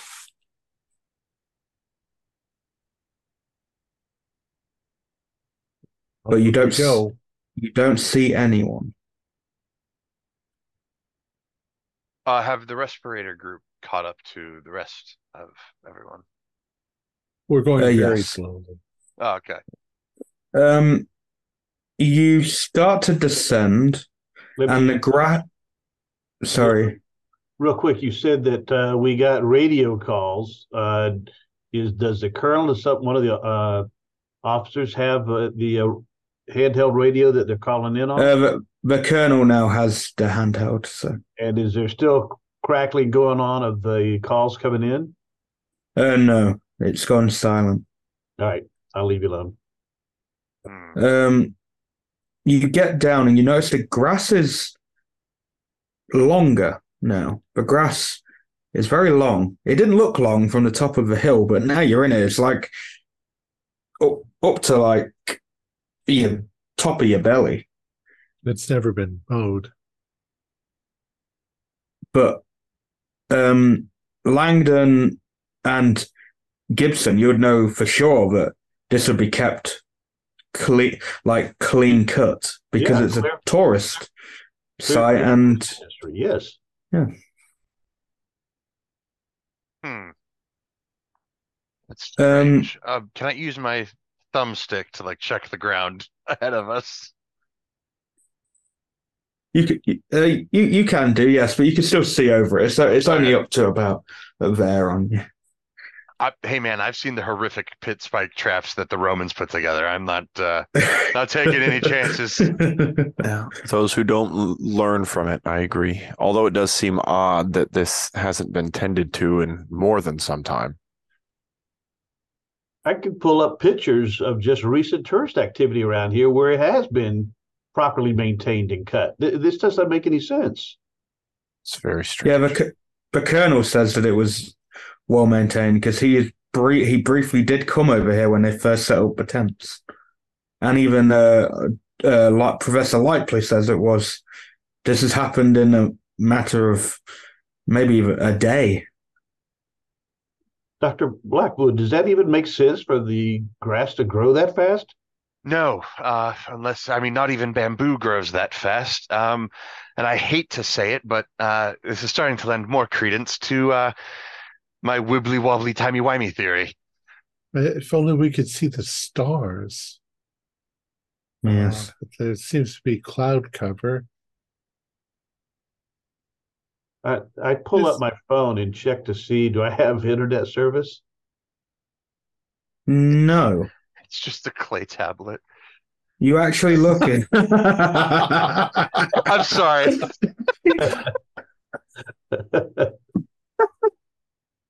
Sorry. I pull out my bow and arrow. No, that's fine.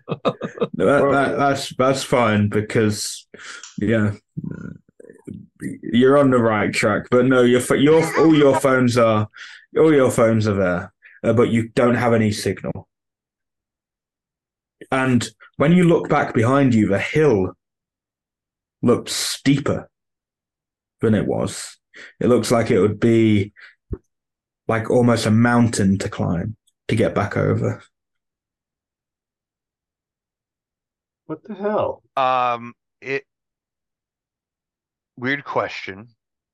Is there anything to compare scale to? In the area, probably the wall. Okay. Has the wall gotten considerably taller? No.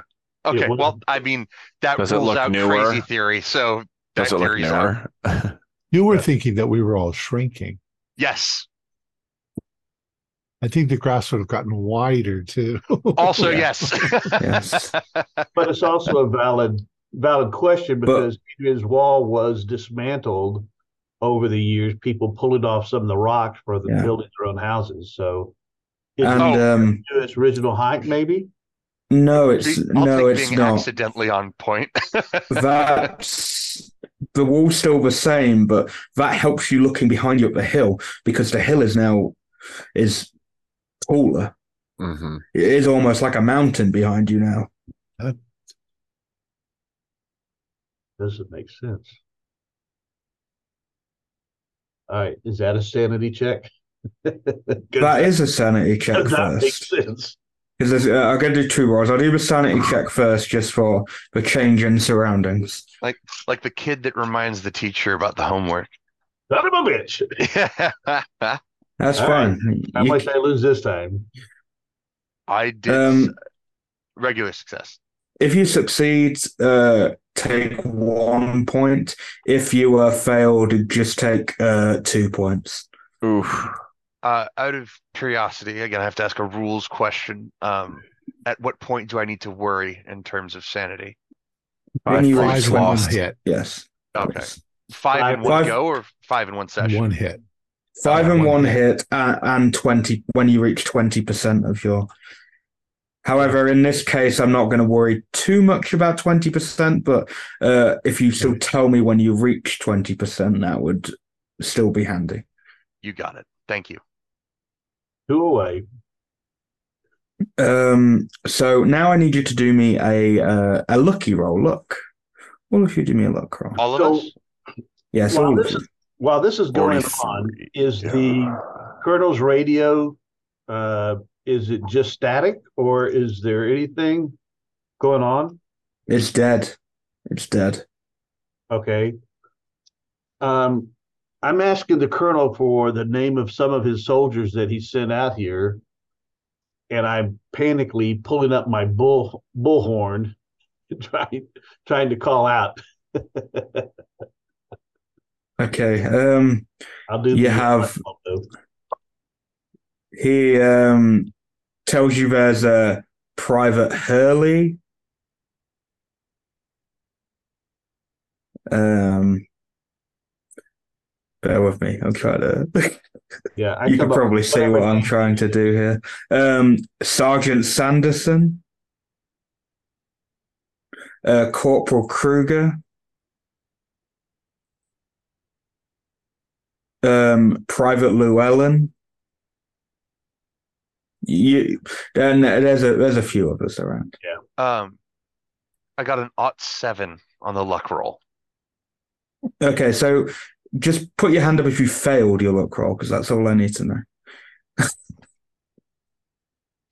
Whoops. You failed, Langdon. Yes, You're also okay. muted. Yes, Langdon, Northamptonshire, Sorry. and Yes, I failed. Gibson, you all failed your luck roll. So all three of you trip over something. And you fall over. And all three of you are on 3 separate bodies. Gibson and Northamptonshire, you are on the bodies of the 2 army men who disappeared, the ones who shot the boy, basically. And Langdon, you fall on the body of David Cabrera. Dr. Cabrera. Obviously, you could see because of a really tall, thick grass, but now you've tripped over and on the ground and pretty much in kissing range of bodies. Don't kiss them. Let's go back. I'm gonna pick up the. Do they have the rifles still? Well, funny you should say. On their wrapped around them, they've still got like the leather strap, but attached to a leather strap is a long stick. Do I have my gun? You still have your gun, yes. Okay, good. Yeah. We're probably inside the anomaly zone. We need to get out of it. Weatherworth, we could say you look back, and as I said, it's basically like a cliff face now in front of you. Well, how far back? I mean, if you're looking at it, if you try to go back up, you're going to have to rock climb back up. That's how bad it is now. So now that I've tripped over this body, luckily I didn't break my bullhorn. But now that I'm pushing away from this body, do I see obvious signs of trauma? You just see like stab wounds, basically. Oh, hell yeah. I'm scrambling away, standing up. And Do I still have my service revolver? Yeah, you still have your gun, yeah. All your guys' equipment is still there, don't worry. Okay. So there's definitely some sort of weird thing going on here because now we've got a cliff right behind us. And I don't remember climbing down a cliff. No, you came down a hill, and it's suddenly, as you've been walking closer to the second site, it's suddenly become a cliff. so there is no way back. We walk along the cliff and see if it gets less steep. Sorry, what was that?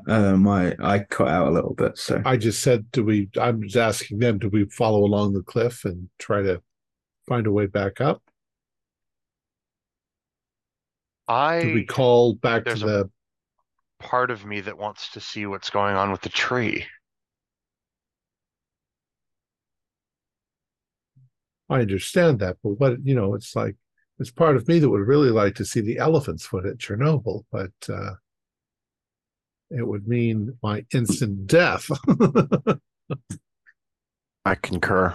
I prefer safety over adventure. If we're traveling back in time, then there must be military soldiers here that have swords, and You're not wrong. Very well. Yeah,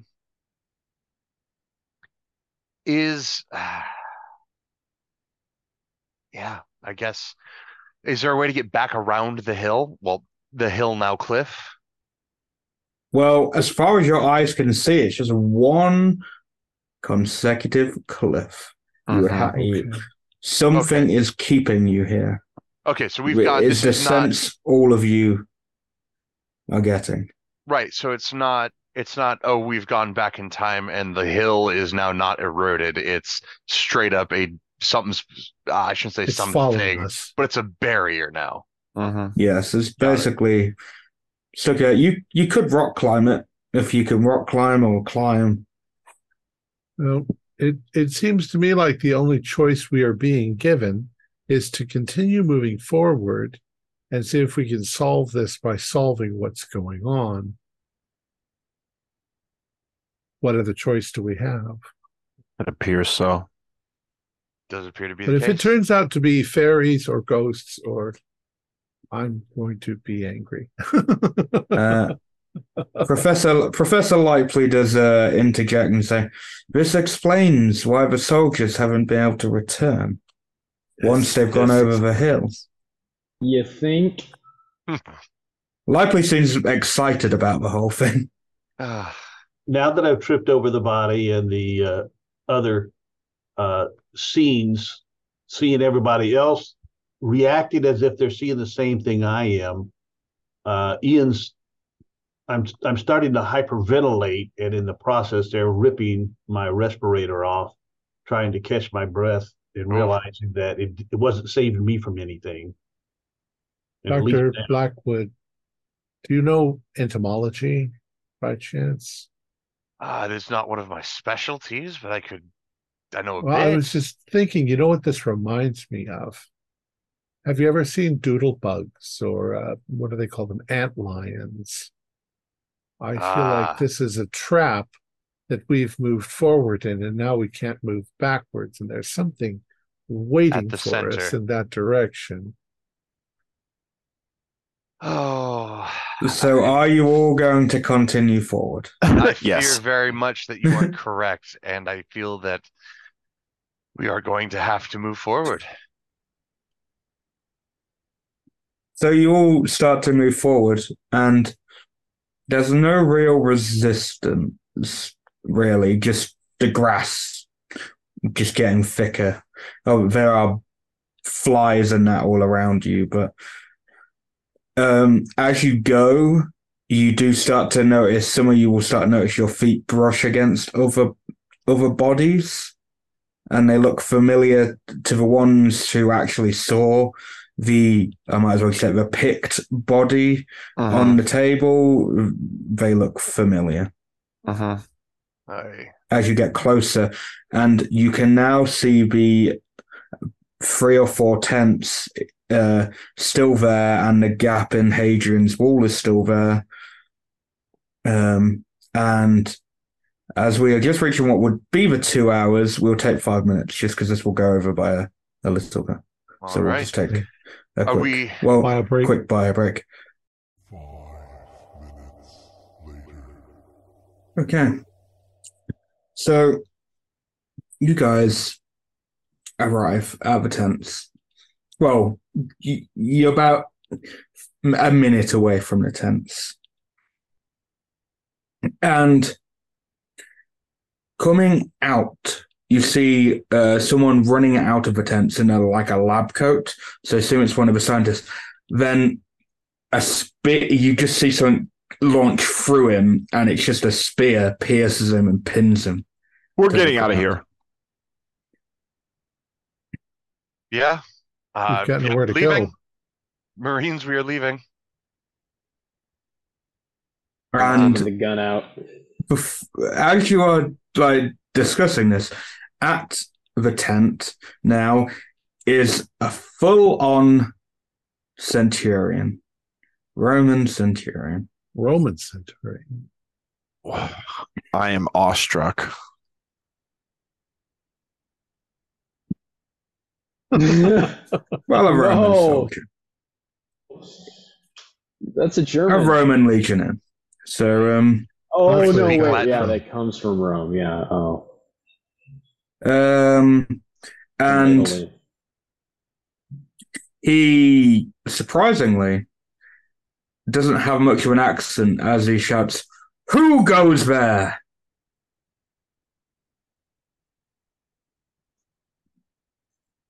But does he says it in English? Yeah, in English, Oh, which you are shocked, especially Langdon, by how clear his English is. Anyway, It's so pristine. We are a group of curious individuals. Please do regale us with the story as to how you came to be here. We mean you no harm. I am merely protecting the tree. Your English is perfect. What about the tree are you protecting?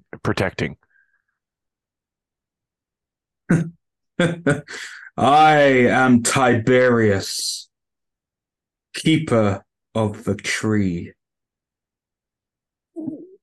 What about this tree makes it so special? Langdon, do me it's more of a folk tale check, but do it under a history check. Sure. That's a 30. That's a pass, regular. So you actually heard of this. So there is rumors that people kept seeing for years and years a Roman soldier, a ghostly Roman soldier, scouting Hadrian's Wall, watching over the sycamore tree, a sycamore gap. And they believe this is because this is the last Roman soldier to stand aground here. Mm-hmm. Tell me, my friend, do you have any other compatriots that stand this watch with you? They all died by those. I turn to my Filth. party and I'm like, it's real. yeah, and he just murdered a guy. Yes, but understand the richness in which the context takes place. This is the last of the Roman centurions protecting Hadrian's Wall. The wealth of knowledge is unfathomable. He tried to disrupt what is left. Someone defiled the tree. I will not let anyone further defile it. Does he have a sword? Yeah, he has a sword. And at this point, he's probably walked up to the spear and pulled it out.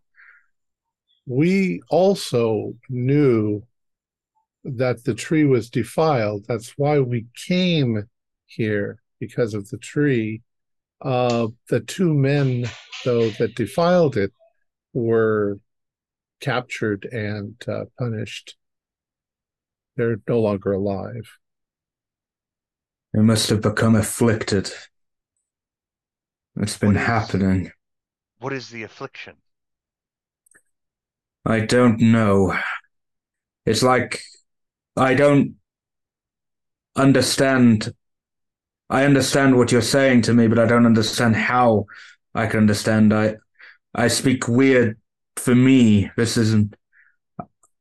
I don't feel like I'm myself. There's some kind of strong magic here. We are actually we're just jumping physicians. into magic.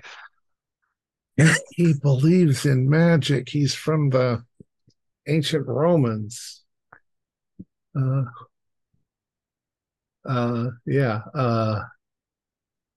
We've come here we are physicians, We're here to see if we can figure out what's going wrong. Have other people come from our direction? Yes, I am afraid I tried to help. Why did you just kill this man that came from our realm? This man tried to touch the stump, the tree, what's left of it. I can't have it I can't have anything more done to it. I've already gone against my sworn oath of protecting this tree. Dr. Blackwood. What if there was a tree long time ago, a small tree on my property that was removed. However, the stump remained and the tree grew back. Is it possible that the sycamore will grow back? It is definitely possible. We could also do, there's a method. In fact, it is an ancient method called coppicing. And it was, in fact, the centurion might even recognize the method, if not the term. But essentially, you can get a stump like this to grow several branches that will continue to regrow as you cut them. And it provides, or can provide, long-term usage of this tree. It unfortunately will not grow back to its grandeur, but the tree will live on. In fact, I believe I read somewhere that was the plan. But Centurion Tiberius, correct? Yes. What is this language I am speaking? Why is it so clear? English. It is a descendant of what the Gauls speak. Actually, Langdon, is that right? That's correct.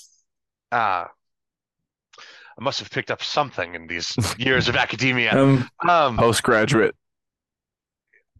Regardless, do you know anything of the magic that we have fallen under? Do you? Obviously, you are not from where we come from, and we are not from where you come from. But we are both here together. Do you have any idea why that might be?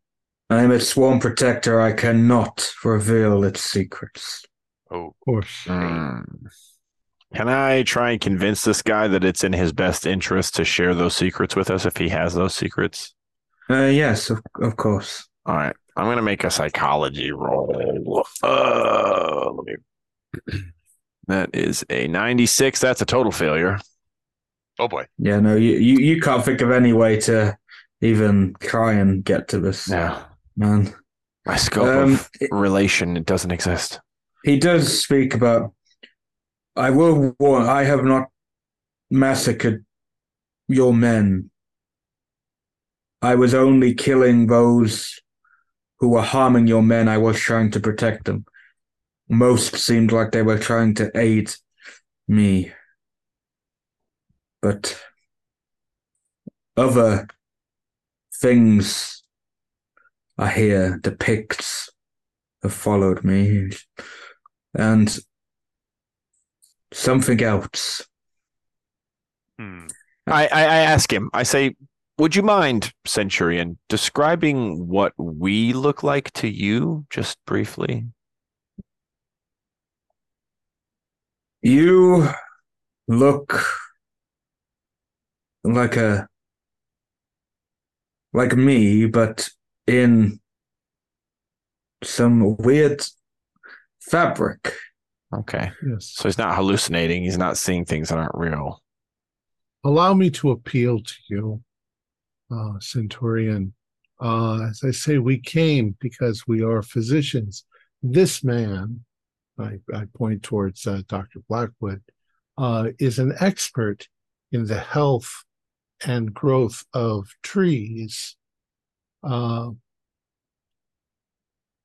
he needs to know what to do. We are not from here, but we have been summoned, possibly by the magic itself, to fix this problem. Can you do me a roll of some kind? Yeah. Persuade, yeah. What did I get? 69. Nice. My persuade is, where's my persuade? It's 65. I will spend 4 points. Yes. Oh yeah. Oh yeah. He goes, "You haven't attacked me. You seem to be friendly enough. You cannot touch it, but I can at least let you come and see it. I apologize by what you will see in these tents. As I said, I tried to protect your allies, I guess. What are these words I am speaking?" I'm speaking. Are we? Sorry. I'm just saying you're speaking a derivative of a Germanic tribe that we are not from the same time as you. I gathered that. I might be not It must be the magic. The magic wants us to be together and communicate. Quite possibly. Anyway, follow me. I'm going to do a sanity roll because I'm freaking myself. Oh yeah, you might as well all do sanity rolls because I failed. Hey, I also failed. If you failed, do me a D4 because this is a D4 plus 1 because this is kind Pretty of anti-science, mind-shattering shit. Yeah. Mhm. yeah. If you passed, do take 2 points. What are you having us roll for? Sanity. Okay. So before I make my sanity roll in support of what Dr. Weatherworth was saying and doing, to support him, I happened to pull out my treasured item, which was a Roman coin. Oh my gosh. Oh, wow. To actually show him that, hey, we are followers, believers of you from history on. Wow. Yeah, but is it from before or after the Centaurian? I don't know. Who knows, right? Can I check it and look and see? Son of a... Now he's gonna think it wasn't that time. We'll leave it to a luck roll. There you go. Toss them, Ian. All right. So what were we rolling the sanity for? For actually meeting this centurion. The overwhelming. Just for everything. It's all a little mind shattering, I guess. Well, my rolling is I have the wrong set of dice because I rolled a 98 on that. But Throw the dice out. Get new dice. That's right. And I just made my luck. Hey. Okay. So you made your luck, which we could say he recognizes the coin. What about sanity? How was everyone's? A 98. I only took 2 points of damage. Okay, if you failed, it was a 1d4 plus 1, I'm pretty sure I said. I rolled that and got a 1 for a total of 2. Okay, so I am down a total of 5 points, but haven't suffered 5 points in one go. Right. That's fine. You said a 1d4 plus 1? Yeah. Which will either way probably put you on your 20%. Well, and all I had to do was roll a 1 to get the 20, but no, I had to roll a 5. Okay, do me an intelligence roll for me. Well, that's an automatic 20%, so that's... Yeah, oh yeah, it is. Yeah, don't worry.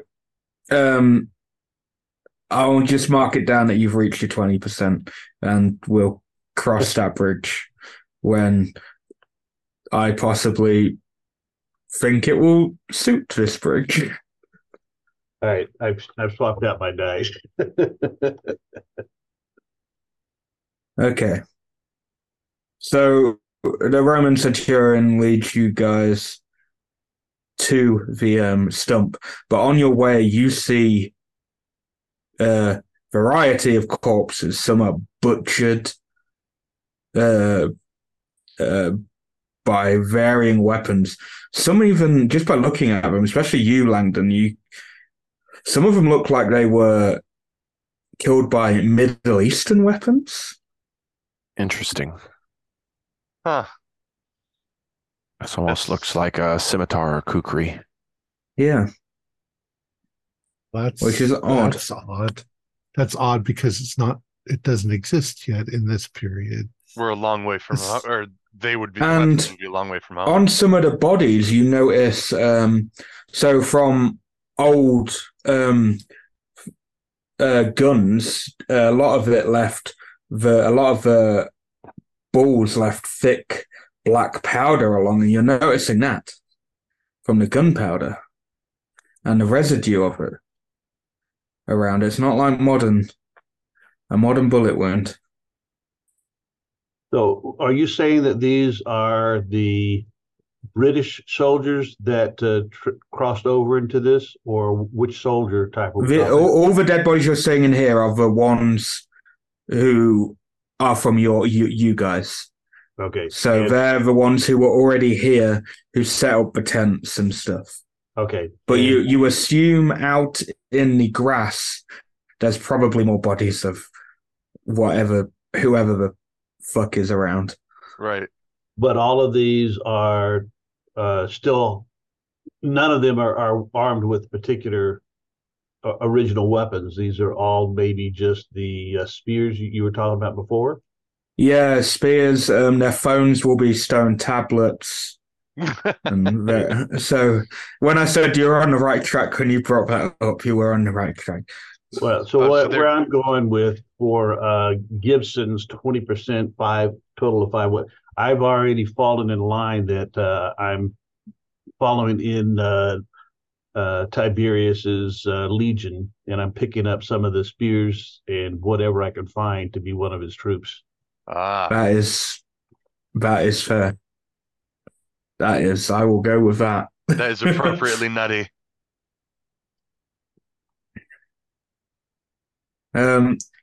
Maybe you even somehow your brain tells you the correct gesture to do to Tiberius. There you go. Sorry about that. And here you go, and you reach the stump.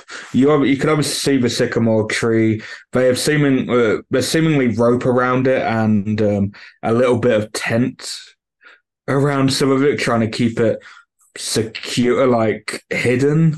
The actual tree, but the stump, it seems to be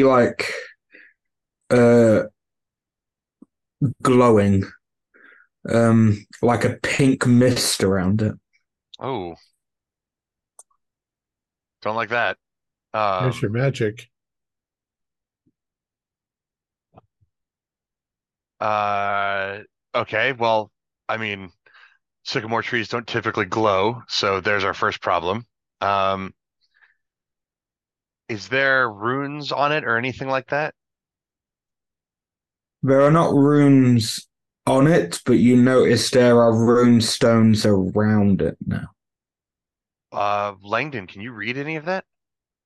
Do any of the rune stones register from a language I know? Yeah, they're all protection runes. Interesting. Funny enough, they're a mix of Roman, like that Roman kind of protection, and also Celtic protection. Ancient Celtic.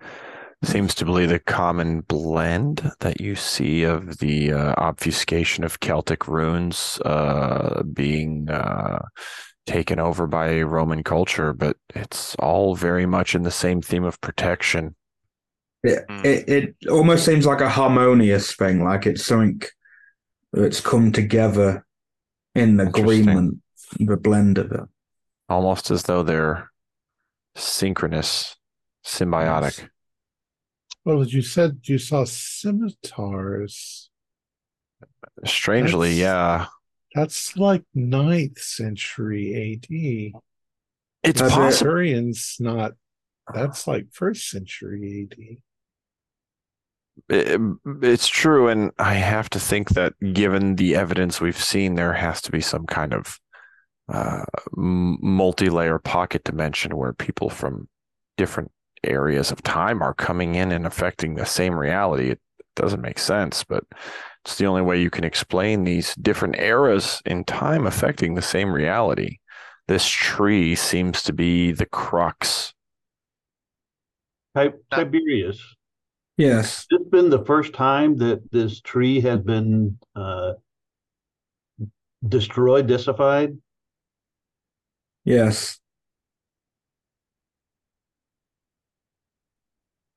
Can I feel like can I get an idea roll? I'm just kind of lost as to what we're supposed to do next. That's fine. Yeah, that's fine. From our perspective, Centurion, you may have been who was Caesar when you were posted here. Asking the hard questions. That's a good question. I'm just trying to think in relation to. I would say Julius Caesar would probably have been That's on his rise. Oh my God. Okay. So now you're talking about 100 years or 70 years BC. Mm-hmm. By our calculation, Centurion, you've been here guarding this tree for 2,000 years.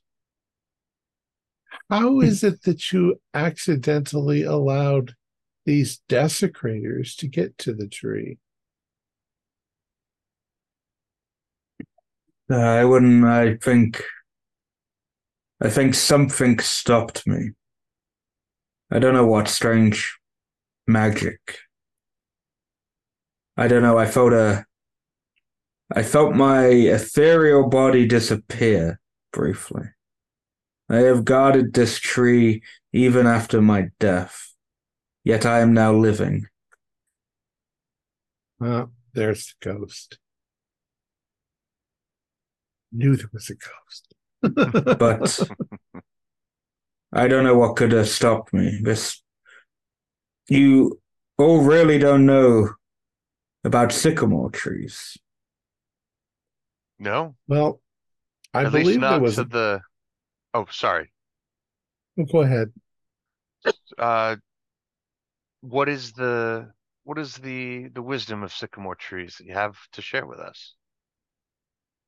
Well, because you've all been actually relatively kind to him and forthcoming, I won't make any of you roll to anything. So he goes, well,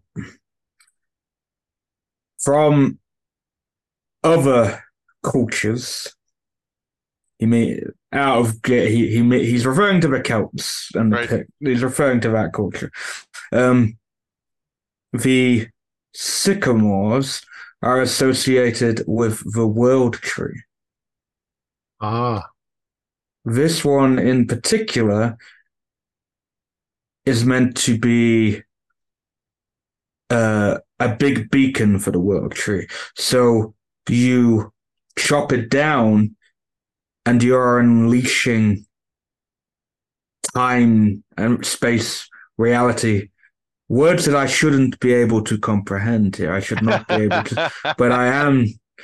See, this is what I mean. I shouldn't be able to say what I'm saying. I shouldn't be able to speak how I'm saying. You guys shouldn't be able to understand me, yet you are. None of us. That's how important some of these landmarks, some of these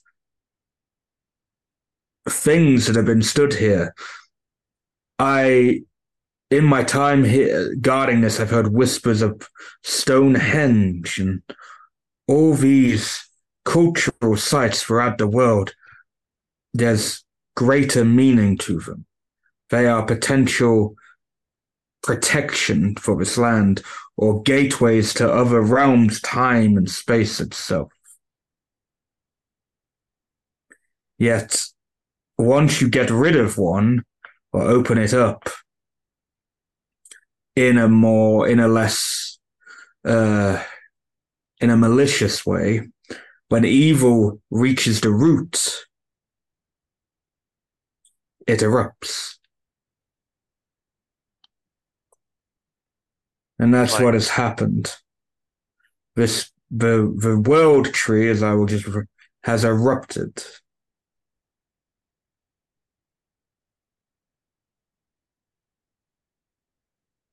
And I don't know how to prevent it. I just know that I just can't let anyone else do any more damage to it. Well, why don't we try touching it? He's already stabbed someone who tried that. Let's not do that. I need to clarify. I stabbed that person who took an axe and tried to swing at it. As I said, I wouldn't kill any of you without good reason.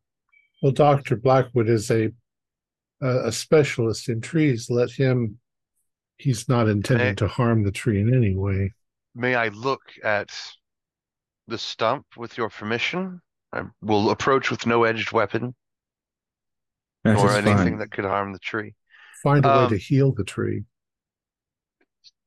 Can I? Am I rolling dendrology on this one? Yes. I also need to. Are you? No. Well, I'll let you roll first before I say what I'm going to say. Tiberius, my Centurion leader, I will be beside the man to he does no harm. I'm going to get eaten by something horrific before this game is over, but I rolled an +4. And I swear my dice aren't loaded, and I'll swap them out if you'd like. But no, it's fine. You get close to a tree and you almost get a sense of clarity around it. I need to know if you're going to touch the tree at any point. Yeah, I'm going to have to in order to investigate it. Okay, that's fine. I'll come to that in a second. And he said that I can, which is for me okay. Yeah, that's fine. I just needed to clarify whether you were going to touch it. So, yeah, you get a sense of clarity and peace. You can understand why people liked this tree being here, why it was a landmark. Right. And now you just got the sense that you want to rebuild it. You start to touch it and you realize that even though you won't be able to, it will take years to regrow. Right. But you've realized there is another way, because even a centurion said that it was taken down with malicious intent. Like that, it was chopped down by evil, basically.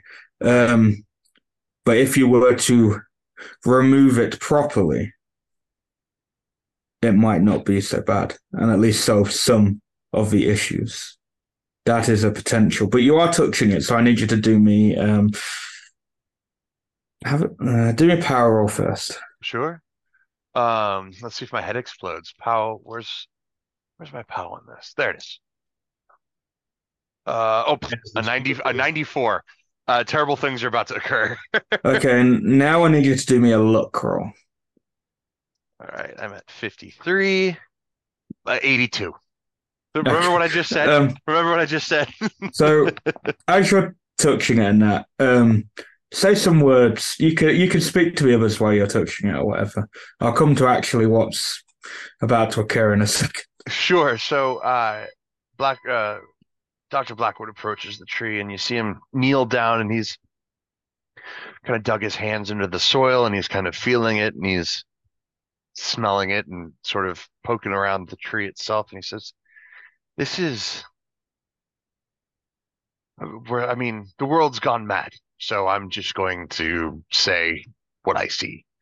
This is a totem, a symbol for the Axis Mundi, the axis of the world, the center post, the world tree. You get your sill in the Norse religion. Sorry, my memory fails me. This is Langdon's area. Regardless, This tree was cut down with hatred, darkness in the heart of he who did it. And Centurion, I am going to say something, and I must stress that this does not mean I am going to perform these actions. I suspect that if we were to remove the stump, it may actually help right the current. And he doesn't actually say a word. He just, while staring at the stump, just kind of motions with his hand in the general vicinity. As you are motioning, you just disappear in front of everyone's eyes. Oh, God. Okay. And I will come to where you are in a second. I will just stick with the other four. You've just seen Blackwood disappear. Oh, boy. Oh, dear. Well, only way out is through. I'll go touch it. Whoa. Northampton, you're touching it as well. Yep. Okay, I need you to do me a power roll. Oh dear, this is not good. See the movie The Fly. Yeah. Fail. Do me a luck roll. Pass. Okay.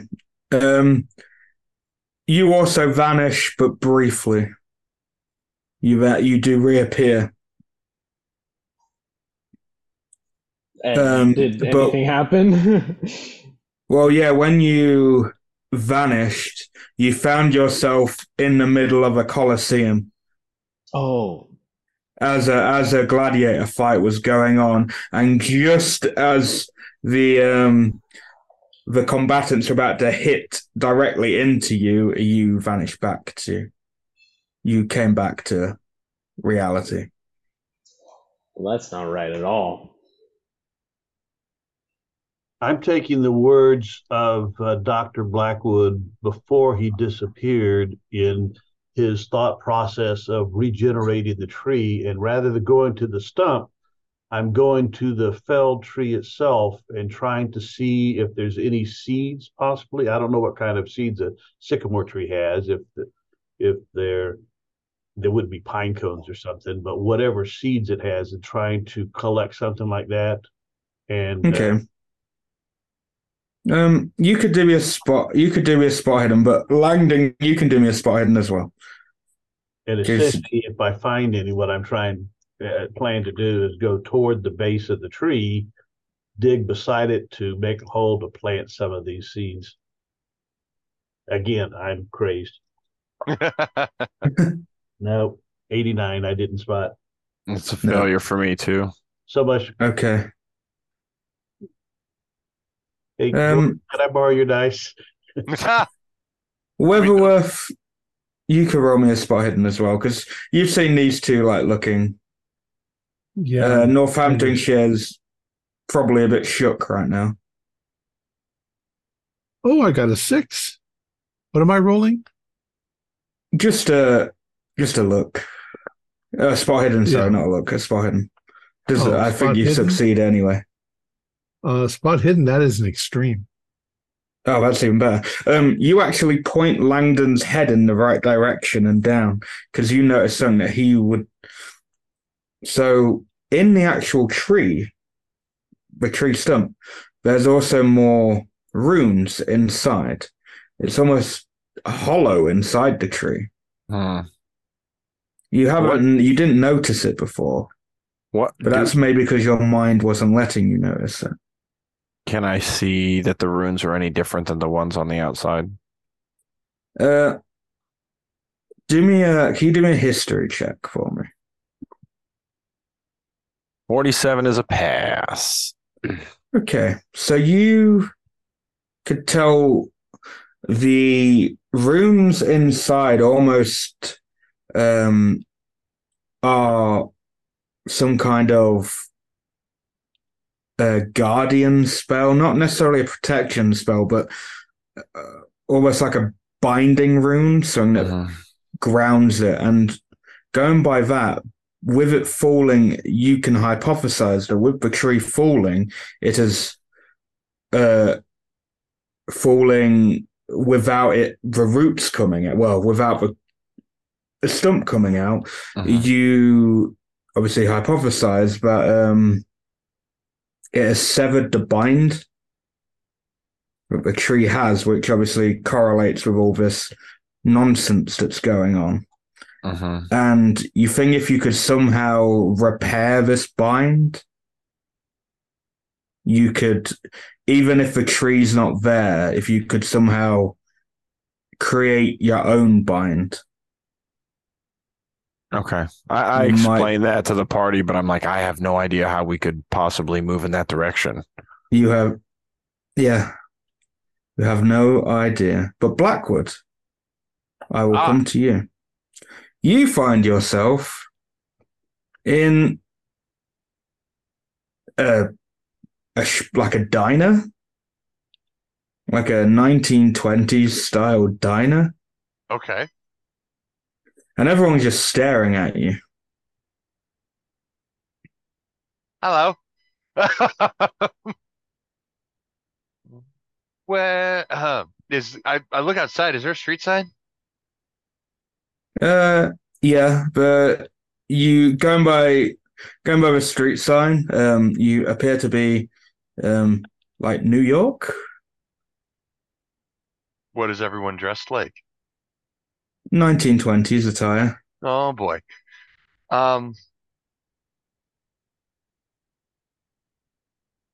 Right. Well, enjoy your lunch, and I'm going to leave the diner. Everyone looks surprised at you, but like shocked. But you continue to go out. I'm now just going to jump back to the others. The Centurion suddenly touches you, Langdon. Touches you on the shoulder. And he stares at you in the eyes. And can you do me a power roll for me, Langdon? 49. Let me see. Power 50. You have got to be kidding me. So that's a pass. That's a normal success. No, that's fine. It's fine in this circumstance because you suddenly feel enlightened and the Centurion disappears. The armor stays behind, but the Centurion vanishes. Gibson, you are sent in. You feel weird all of a sudden because your leader has just vanished. And what with my liege? Langdon, you start to see signs all over the place, like runes and phrases of varying languages all over the place. And it's calling you to put them together. It's like the Centurion has gifted you some foresight, but in the process has given up his eternal life in a way. I guess being a ghost is technically wandering around, even in ghost form, is eternal life, I guess, for him. Well, he's seen everything. Dr. Langdon's going to take advantage of that and kind of scramble with the stars in his eyes as he starts to try and piece things together. I can see it. I can see it so clearly. Meanwhile, the other three, all three of you start to notice, and obviously Likely and Sun, the two coppers get stabbed straight through as there are a couple of picts that have just appeared. And also around you now are some like Napoleonic soldiers and some Ottoman skirmishers. and even a Nazi soldier. Just And hanging Are out. they coming at us? Yeah, they're coming towards you. They're all there. They are seemingly not focusing on each other. They are focusing on you guys. They are coming towards you. They've just killed the 2 coppers. Okay. Ian is too preoccupied bending over, putting on the Centurion's armor, since he assumes he has to replace him.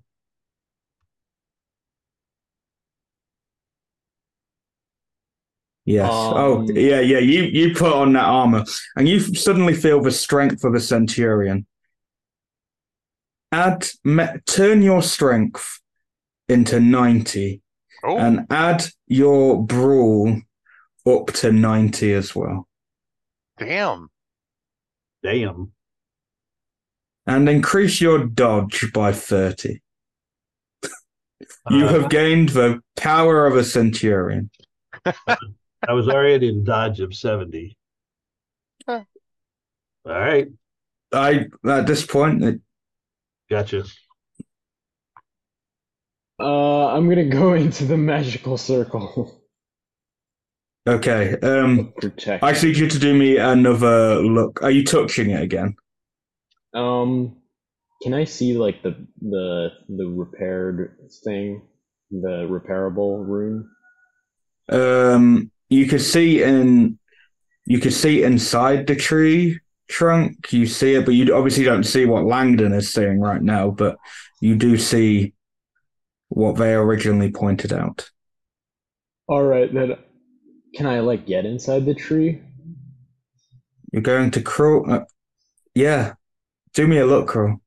Okay, I'm going in.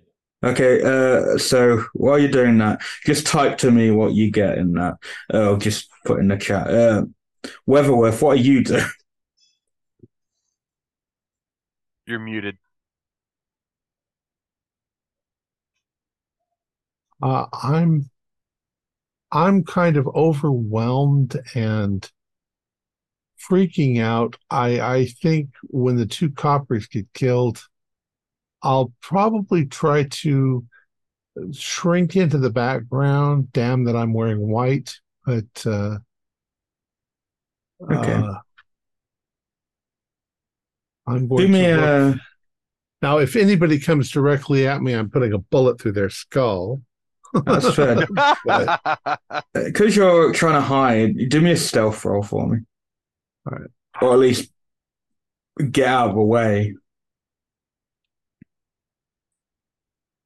Where's my stealth? Oh, I got 15 out of 35, so that's actually a hard. Yeah, you're actually able to evade, which means we'll just say there's 7 of them, are encroaching on Gibson, Sun, Lightly, and Langdon. But Langdon, I need you to do me a power roll for me. You are the all-powerful. 23, that's a success. Okay, so you start to have these vivid visions. You start to see certain historical figures at the prime of their life, and you see these flashes of other people like the centurion, Tiberius, and you're just seeing flashes of history, and it is overwhelming your brain. Can you do me a constitution roll for me? So you're about to enter roly times. Yeah, 62. That's a failure. Okay. Can you lose 2 points of health for me and lose 2 magic points, please? Okay. I will come to you, Northamptonshire, because you got an 03 in a second. Gibson, what are you doing? I am defending, attacking the closest assailants, whether it's the picks first or whoever.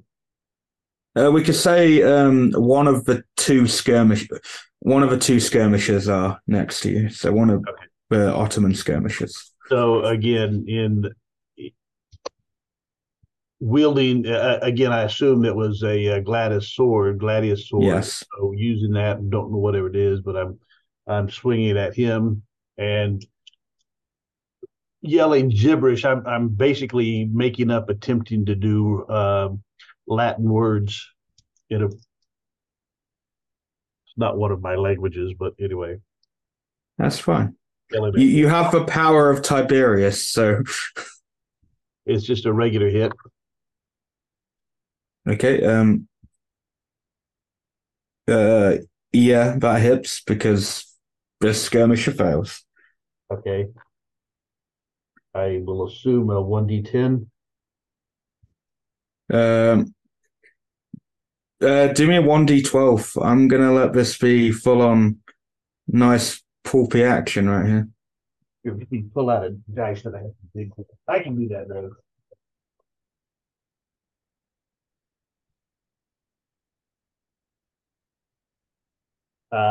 With the increased strength bonus, there's obviously increased damage, so it's a total of 14 points. Yeah. Is that what you rolled for it altogether? Is that what you got? Yes. Yeah, you absolutely demolish this man. You probably slice right through him, just cutting a clean diagonal slice down him. And I've already wheeled and turned toward the next assailant, readying for him. Yep. So I will go to he will attack you via the skirmisher in a minute, but I'm going to go to Sun quickly. Gets to roll. He actually hits, but does the other guy fail? So Sun manages to shoot the Nazi clean in the head. Likely going to try and cower away, which he doesn't. He gets shot. He gets caught by one of the Napoleonic soldiers and is like taken to the ground. The other skirmishers coming for you, Gibson. I got a regular success with the skirmisher, but obviously my dodge. I wouldn't even. Well, you can attack him back, obviously. Yeah, so. I would be basically swinging at him, blocking, swinging. Just a regular hit. Regular. So he hit. Yeah, he hits you.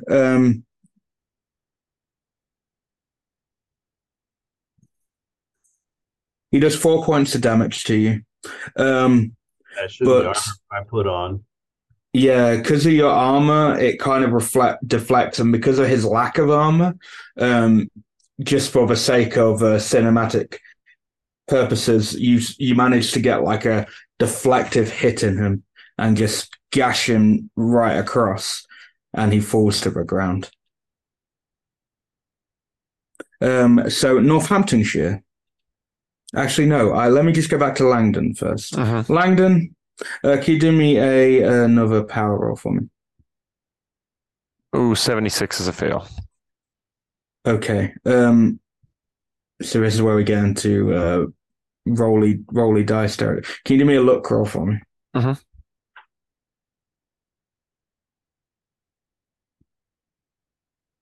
And that is a 0-3, so that's a success. Okay. Now you could do me another con roll. 24 is a success. Okay, so lose 2 points of 2 magic points. Your health is fine this time. But the visions are becoming more real, like you're actually living in these people's bodies. It is overpowering you. But beyond all of this, you start to see something in the sky, something big, something dark with tendrils coming out of it. It's almost looming over you, wanting to take your soul. Something evil is coming for you. But you feel like you've got this. You feel powerful enough to stop this. You think you're nearly there. You even find your whatever form you're in now in this vision, you've got a weapon.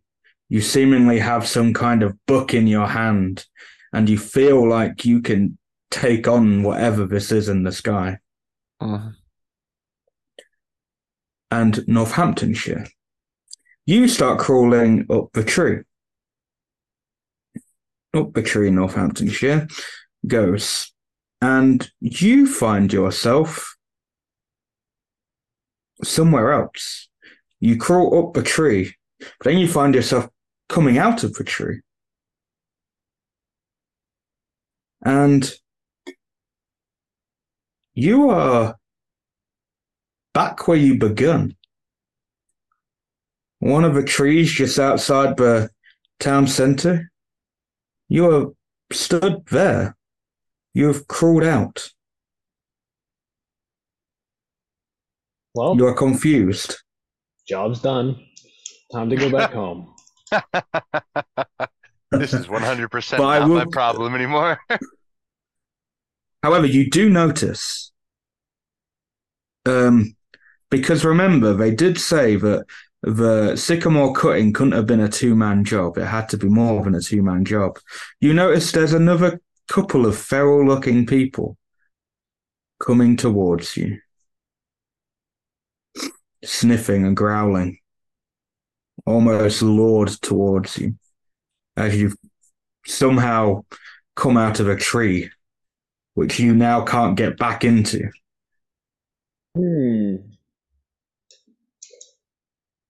Do I know where my car is? It is probably at the inn. And how far is that? Just across. You could probably see your car in the car park, but you got to get past these two. I'm going to try to do a football maneuver, American football, around them and get to my car. Okay.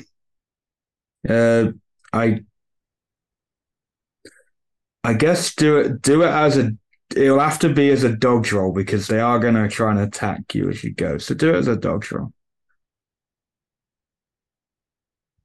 But you can have an advantage because you gave me a clear and concise vision of what you were doing.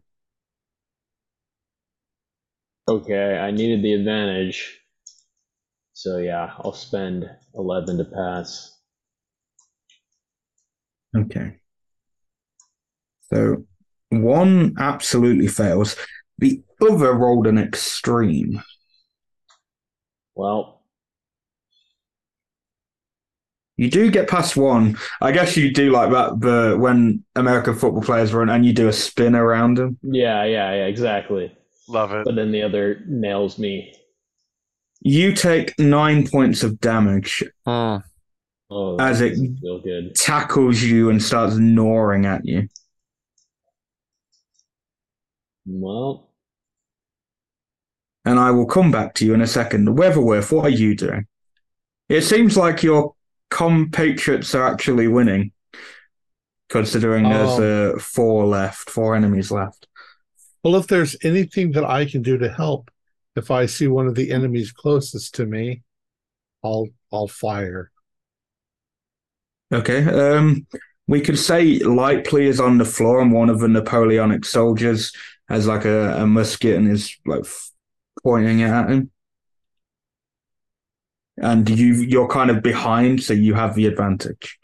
You could clearly see that you could easily just walk up behind this soldier. I'll walk up behind him and I'll fire. I got a 39 out of 50. So yeah, and it's point blank as well. So you just and save Lightly from a death. So left there is another Napoleonic soldier and 2 Picts are left. I will come back to Gibson in a second. Langdon, do me another power roll. I'm sorry, you've become dice roll central. It's all right. 70, I think, is a failure. I had to think on the fly because I made a mistake. So no problem. Yeah, that first one's a failure. Okay, luck roll for me. 51 is a, let's see. I think that actually is a success. Luck 52. My God, get out of here. Okay. And now a con roll for me, Mr. Langdon. Sorry, Dr. Langdon. Sorry for the dice good. rolls. 31. So that's a success as well. Okay, just take 2 points of magic for me. What is your magic at? Probably 4, I think, right now. Okay.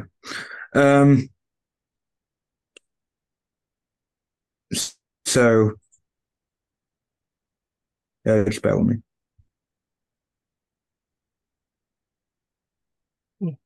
Oh, that wasn't meant to go to that person. Technical difficulties. Yeah, it's just I sent a message to the wrong person.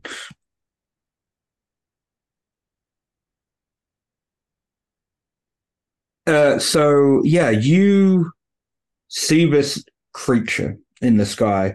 You feel intense power. You feel like you could push it back into the cosmos as it is encroaching onto this realm of existence. You are seeing more world trees around as your visions have become reality. You've seen more world trees grow, and you know that if this creature reaches them, you are doomed.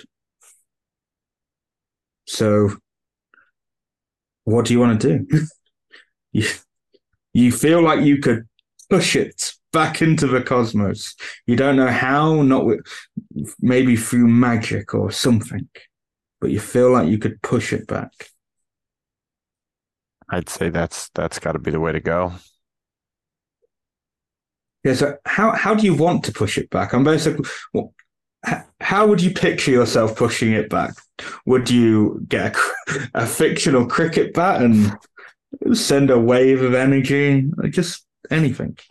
How would you heroically push some evil, dark, elder creature back into the cosmos? I would say with a giant sweeping gesture of my hands and arms, probably. Okay. Can you do me a strength roll with an advantage? And your strength is at a plus 20 as well. Okay. That's a success. Regular success. I rolled a 52. Okay. Yes, you manage to push this thing back. And as you push this thing back, you find yourself back in reality. Oh? And where am I? I will come to you, Blackwood, Okay. because yes. So you find yourself back in reality, and for purposes, let me just roll for Sun before I get to. Okay. Sun sadly gets his head decapitated by a Pict. But as you do that, as that happens, Weatherworth just shoots him. I'm going cinematic here. Weatherworth shoots him, and Gibson then gets the other Pict. Blood gushing everywhere. I'm not Gibson. I'm Tiberius II. Sure you are. Sure you are. Let's get out of here. And the three of you are there with lightly injured, and everywhere's gone back to normal. Everywhere around you, but all the bodies are still there, though. Everything's gone back to normal. The grass has gone down, but all the bodies of the people who have died here are still here. So even the out of time bodies are there. But the tree is gone, but on the stump, the three of you around it, you can see an ethereal version of the sycamore tree has been granted in its place as like an extra barrier.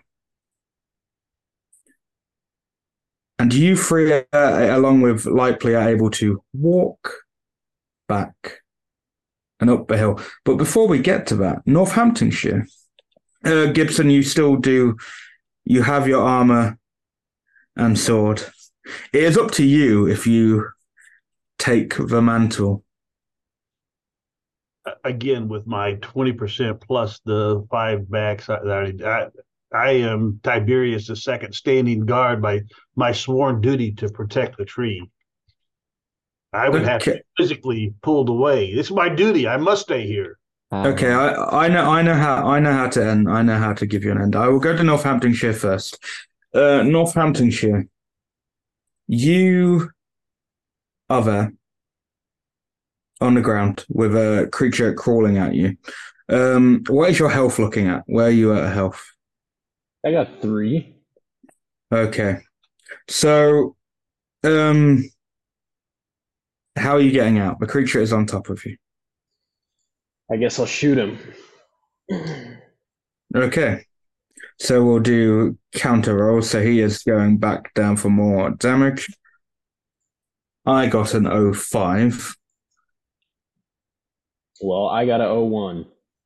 So Ooh. take that. You just straight up shoot the bastard. I got 2 01s this game. You straight up shoot the bastard. However, you do have the other one coming for you. Wow.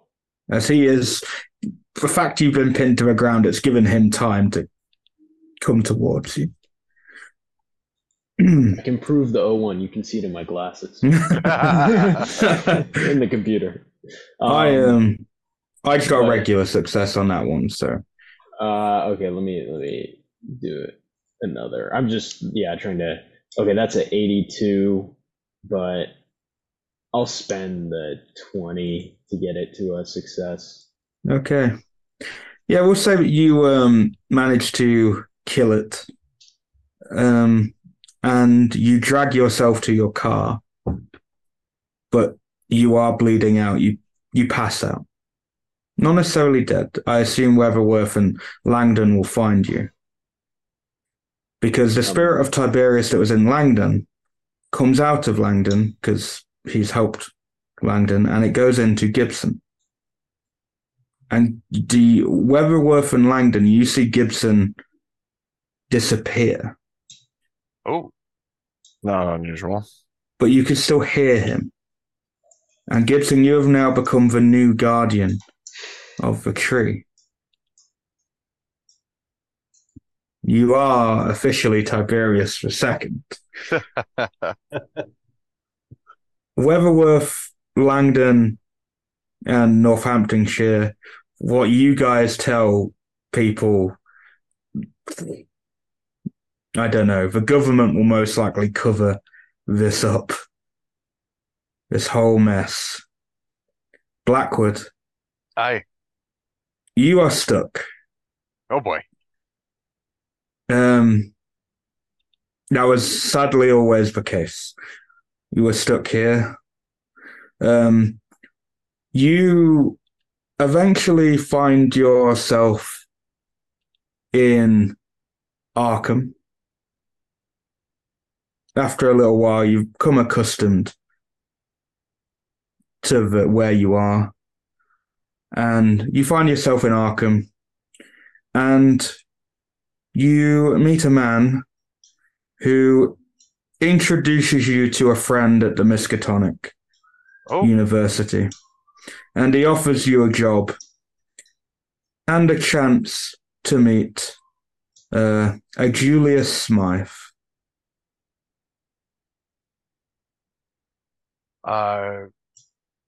Sure, I'll take him up on it.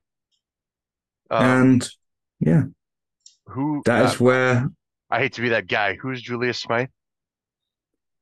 he's just a character from another Call of Cthulhu scenario. He's the head of the Arcane Society. Oh, okay. And yeah, that is where we end. Oh, lost to time. And, you are lost to time. And the rest will. It's very unfair to the the stock market. The rest will probably see your gravestone. Your name just appear. They might look for you. Gibson lost forever, but he is defender. So basically, the gist of what happened is. Do we need to do an outro first? No, I just run it down. I just do a little rundown. So the gist is, The 4 were part of a cult of Azathoth, basically. That's what the giant black ball in the sky, or Langdon just saw a spawn anyway. And they were compelled to destroy one of the trees, which would allow him to enter the world quicker, through quicker means, and destroy it. And by doing that, it ripped a hole in time, because going by folklore, these trees are the gateway to heaven and hell and other realms of reality. And so by doing that, it made the whole area succumb to a time void, not necessarily from that area. It started off in that area with the Picts and the Roman, but then it expanded to elsewhere. What I forgot is you were meant to find a book, and which would have offered you some more advice and would have helped, but I forgot, so I had to improvise with the whole Centurion and Langdon being possessed, because I thought it'd make sense for a historian to be able to comprehend that a bit better. So that's why the last section was a bit out of hand, because I forgot a simple thing, because I think I skipped a page on my notes. No worries. And, I still had fun. That was a blast. So I made that mistake. But yeah, there you go. Aren't the GM supposed to have 3 different locations of the primary clues? So that was just... Yeah, I skipped over all of those places. No, you just created a 4th. Yeah, there you go. Basically, I created a 4th. Well, I had fun. Cool. Our players included Max Meltzer, Cody McInnes, Gordon Lewis, Bill Riggle, and myself, with Josh Harwood as the Keeper of Arcane Lore. We have a Discord server where you can chat with other members, you can set up private games, and you can learn the finer arts of gameplay and game mastering. We provide audio-only versions of our shows, free for you to download from Podbean, Spotify, or iTunes. If you'd like to help support our show, please visit our Patreon account. Just $1 to a month helps us a lot. Or hit the Super Thanks button just below the screen. Like, share, and subscribe to our channel, and punch the bell icon for updates on our latest shows. And leave us some comments. We enjoy reading them and answering any questions you might have. This is Tom Rayleigh, together with all the members of our gaming club, inviting you to journey with us once again into the darkness for another adventure into the universe of H.P. Lovecraft and the Call of Cthulhu role-playing game. Until next time, good luck and good gaming.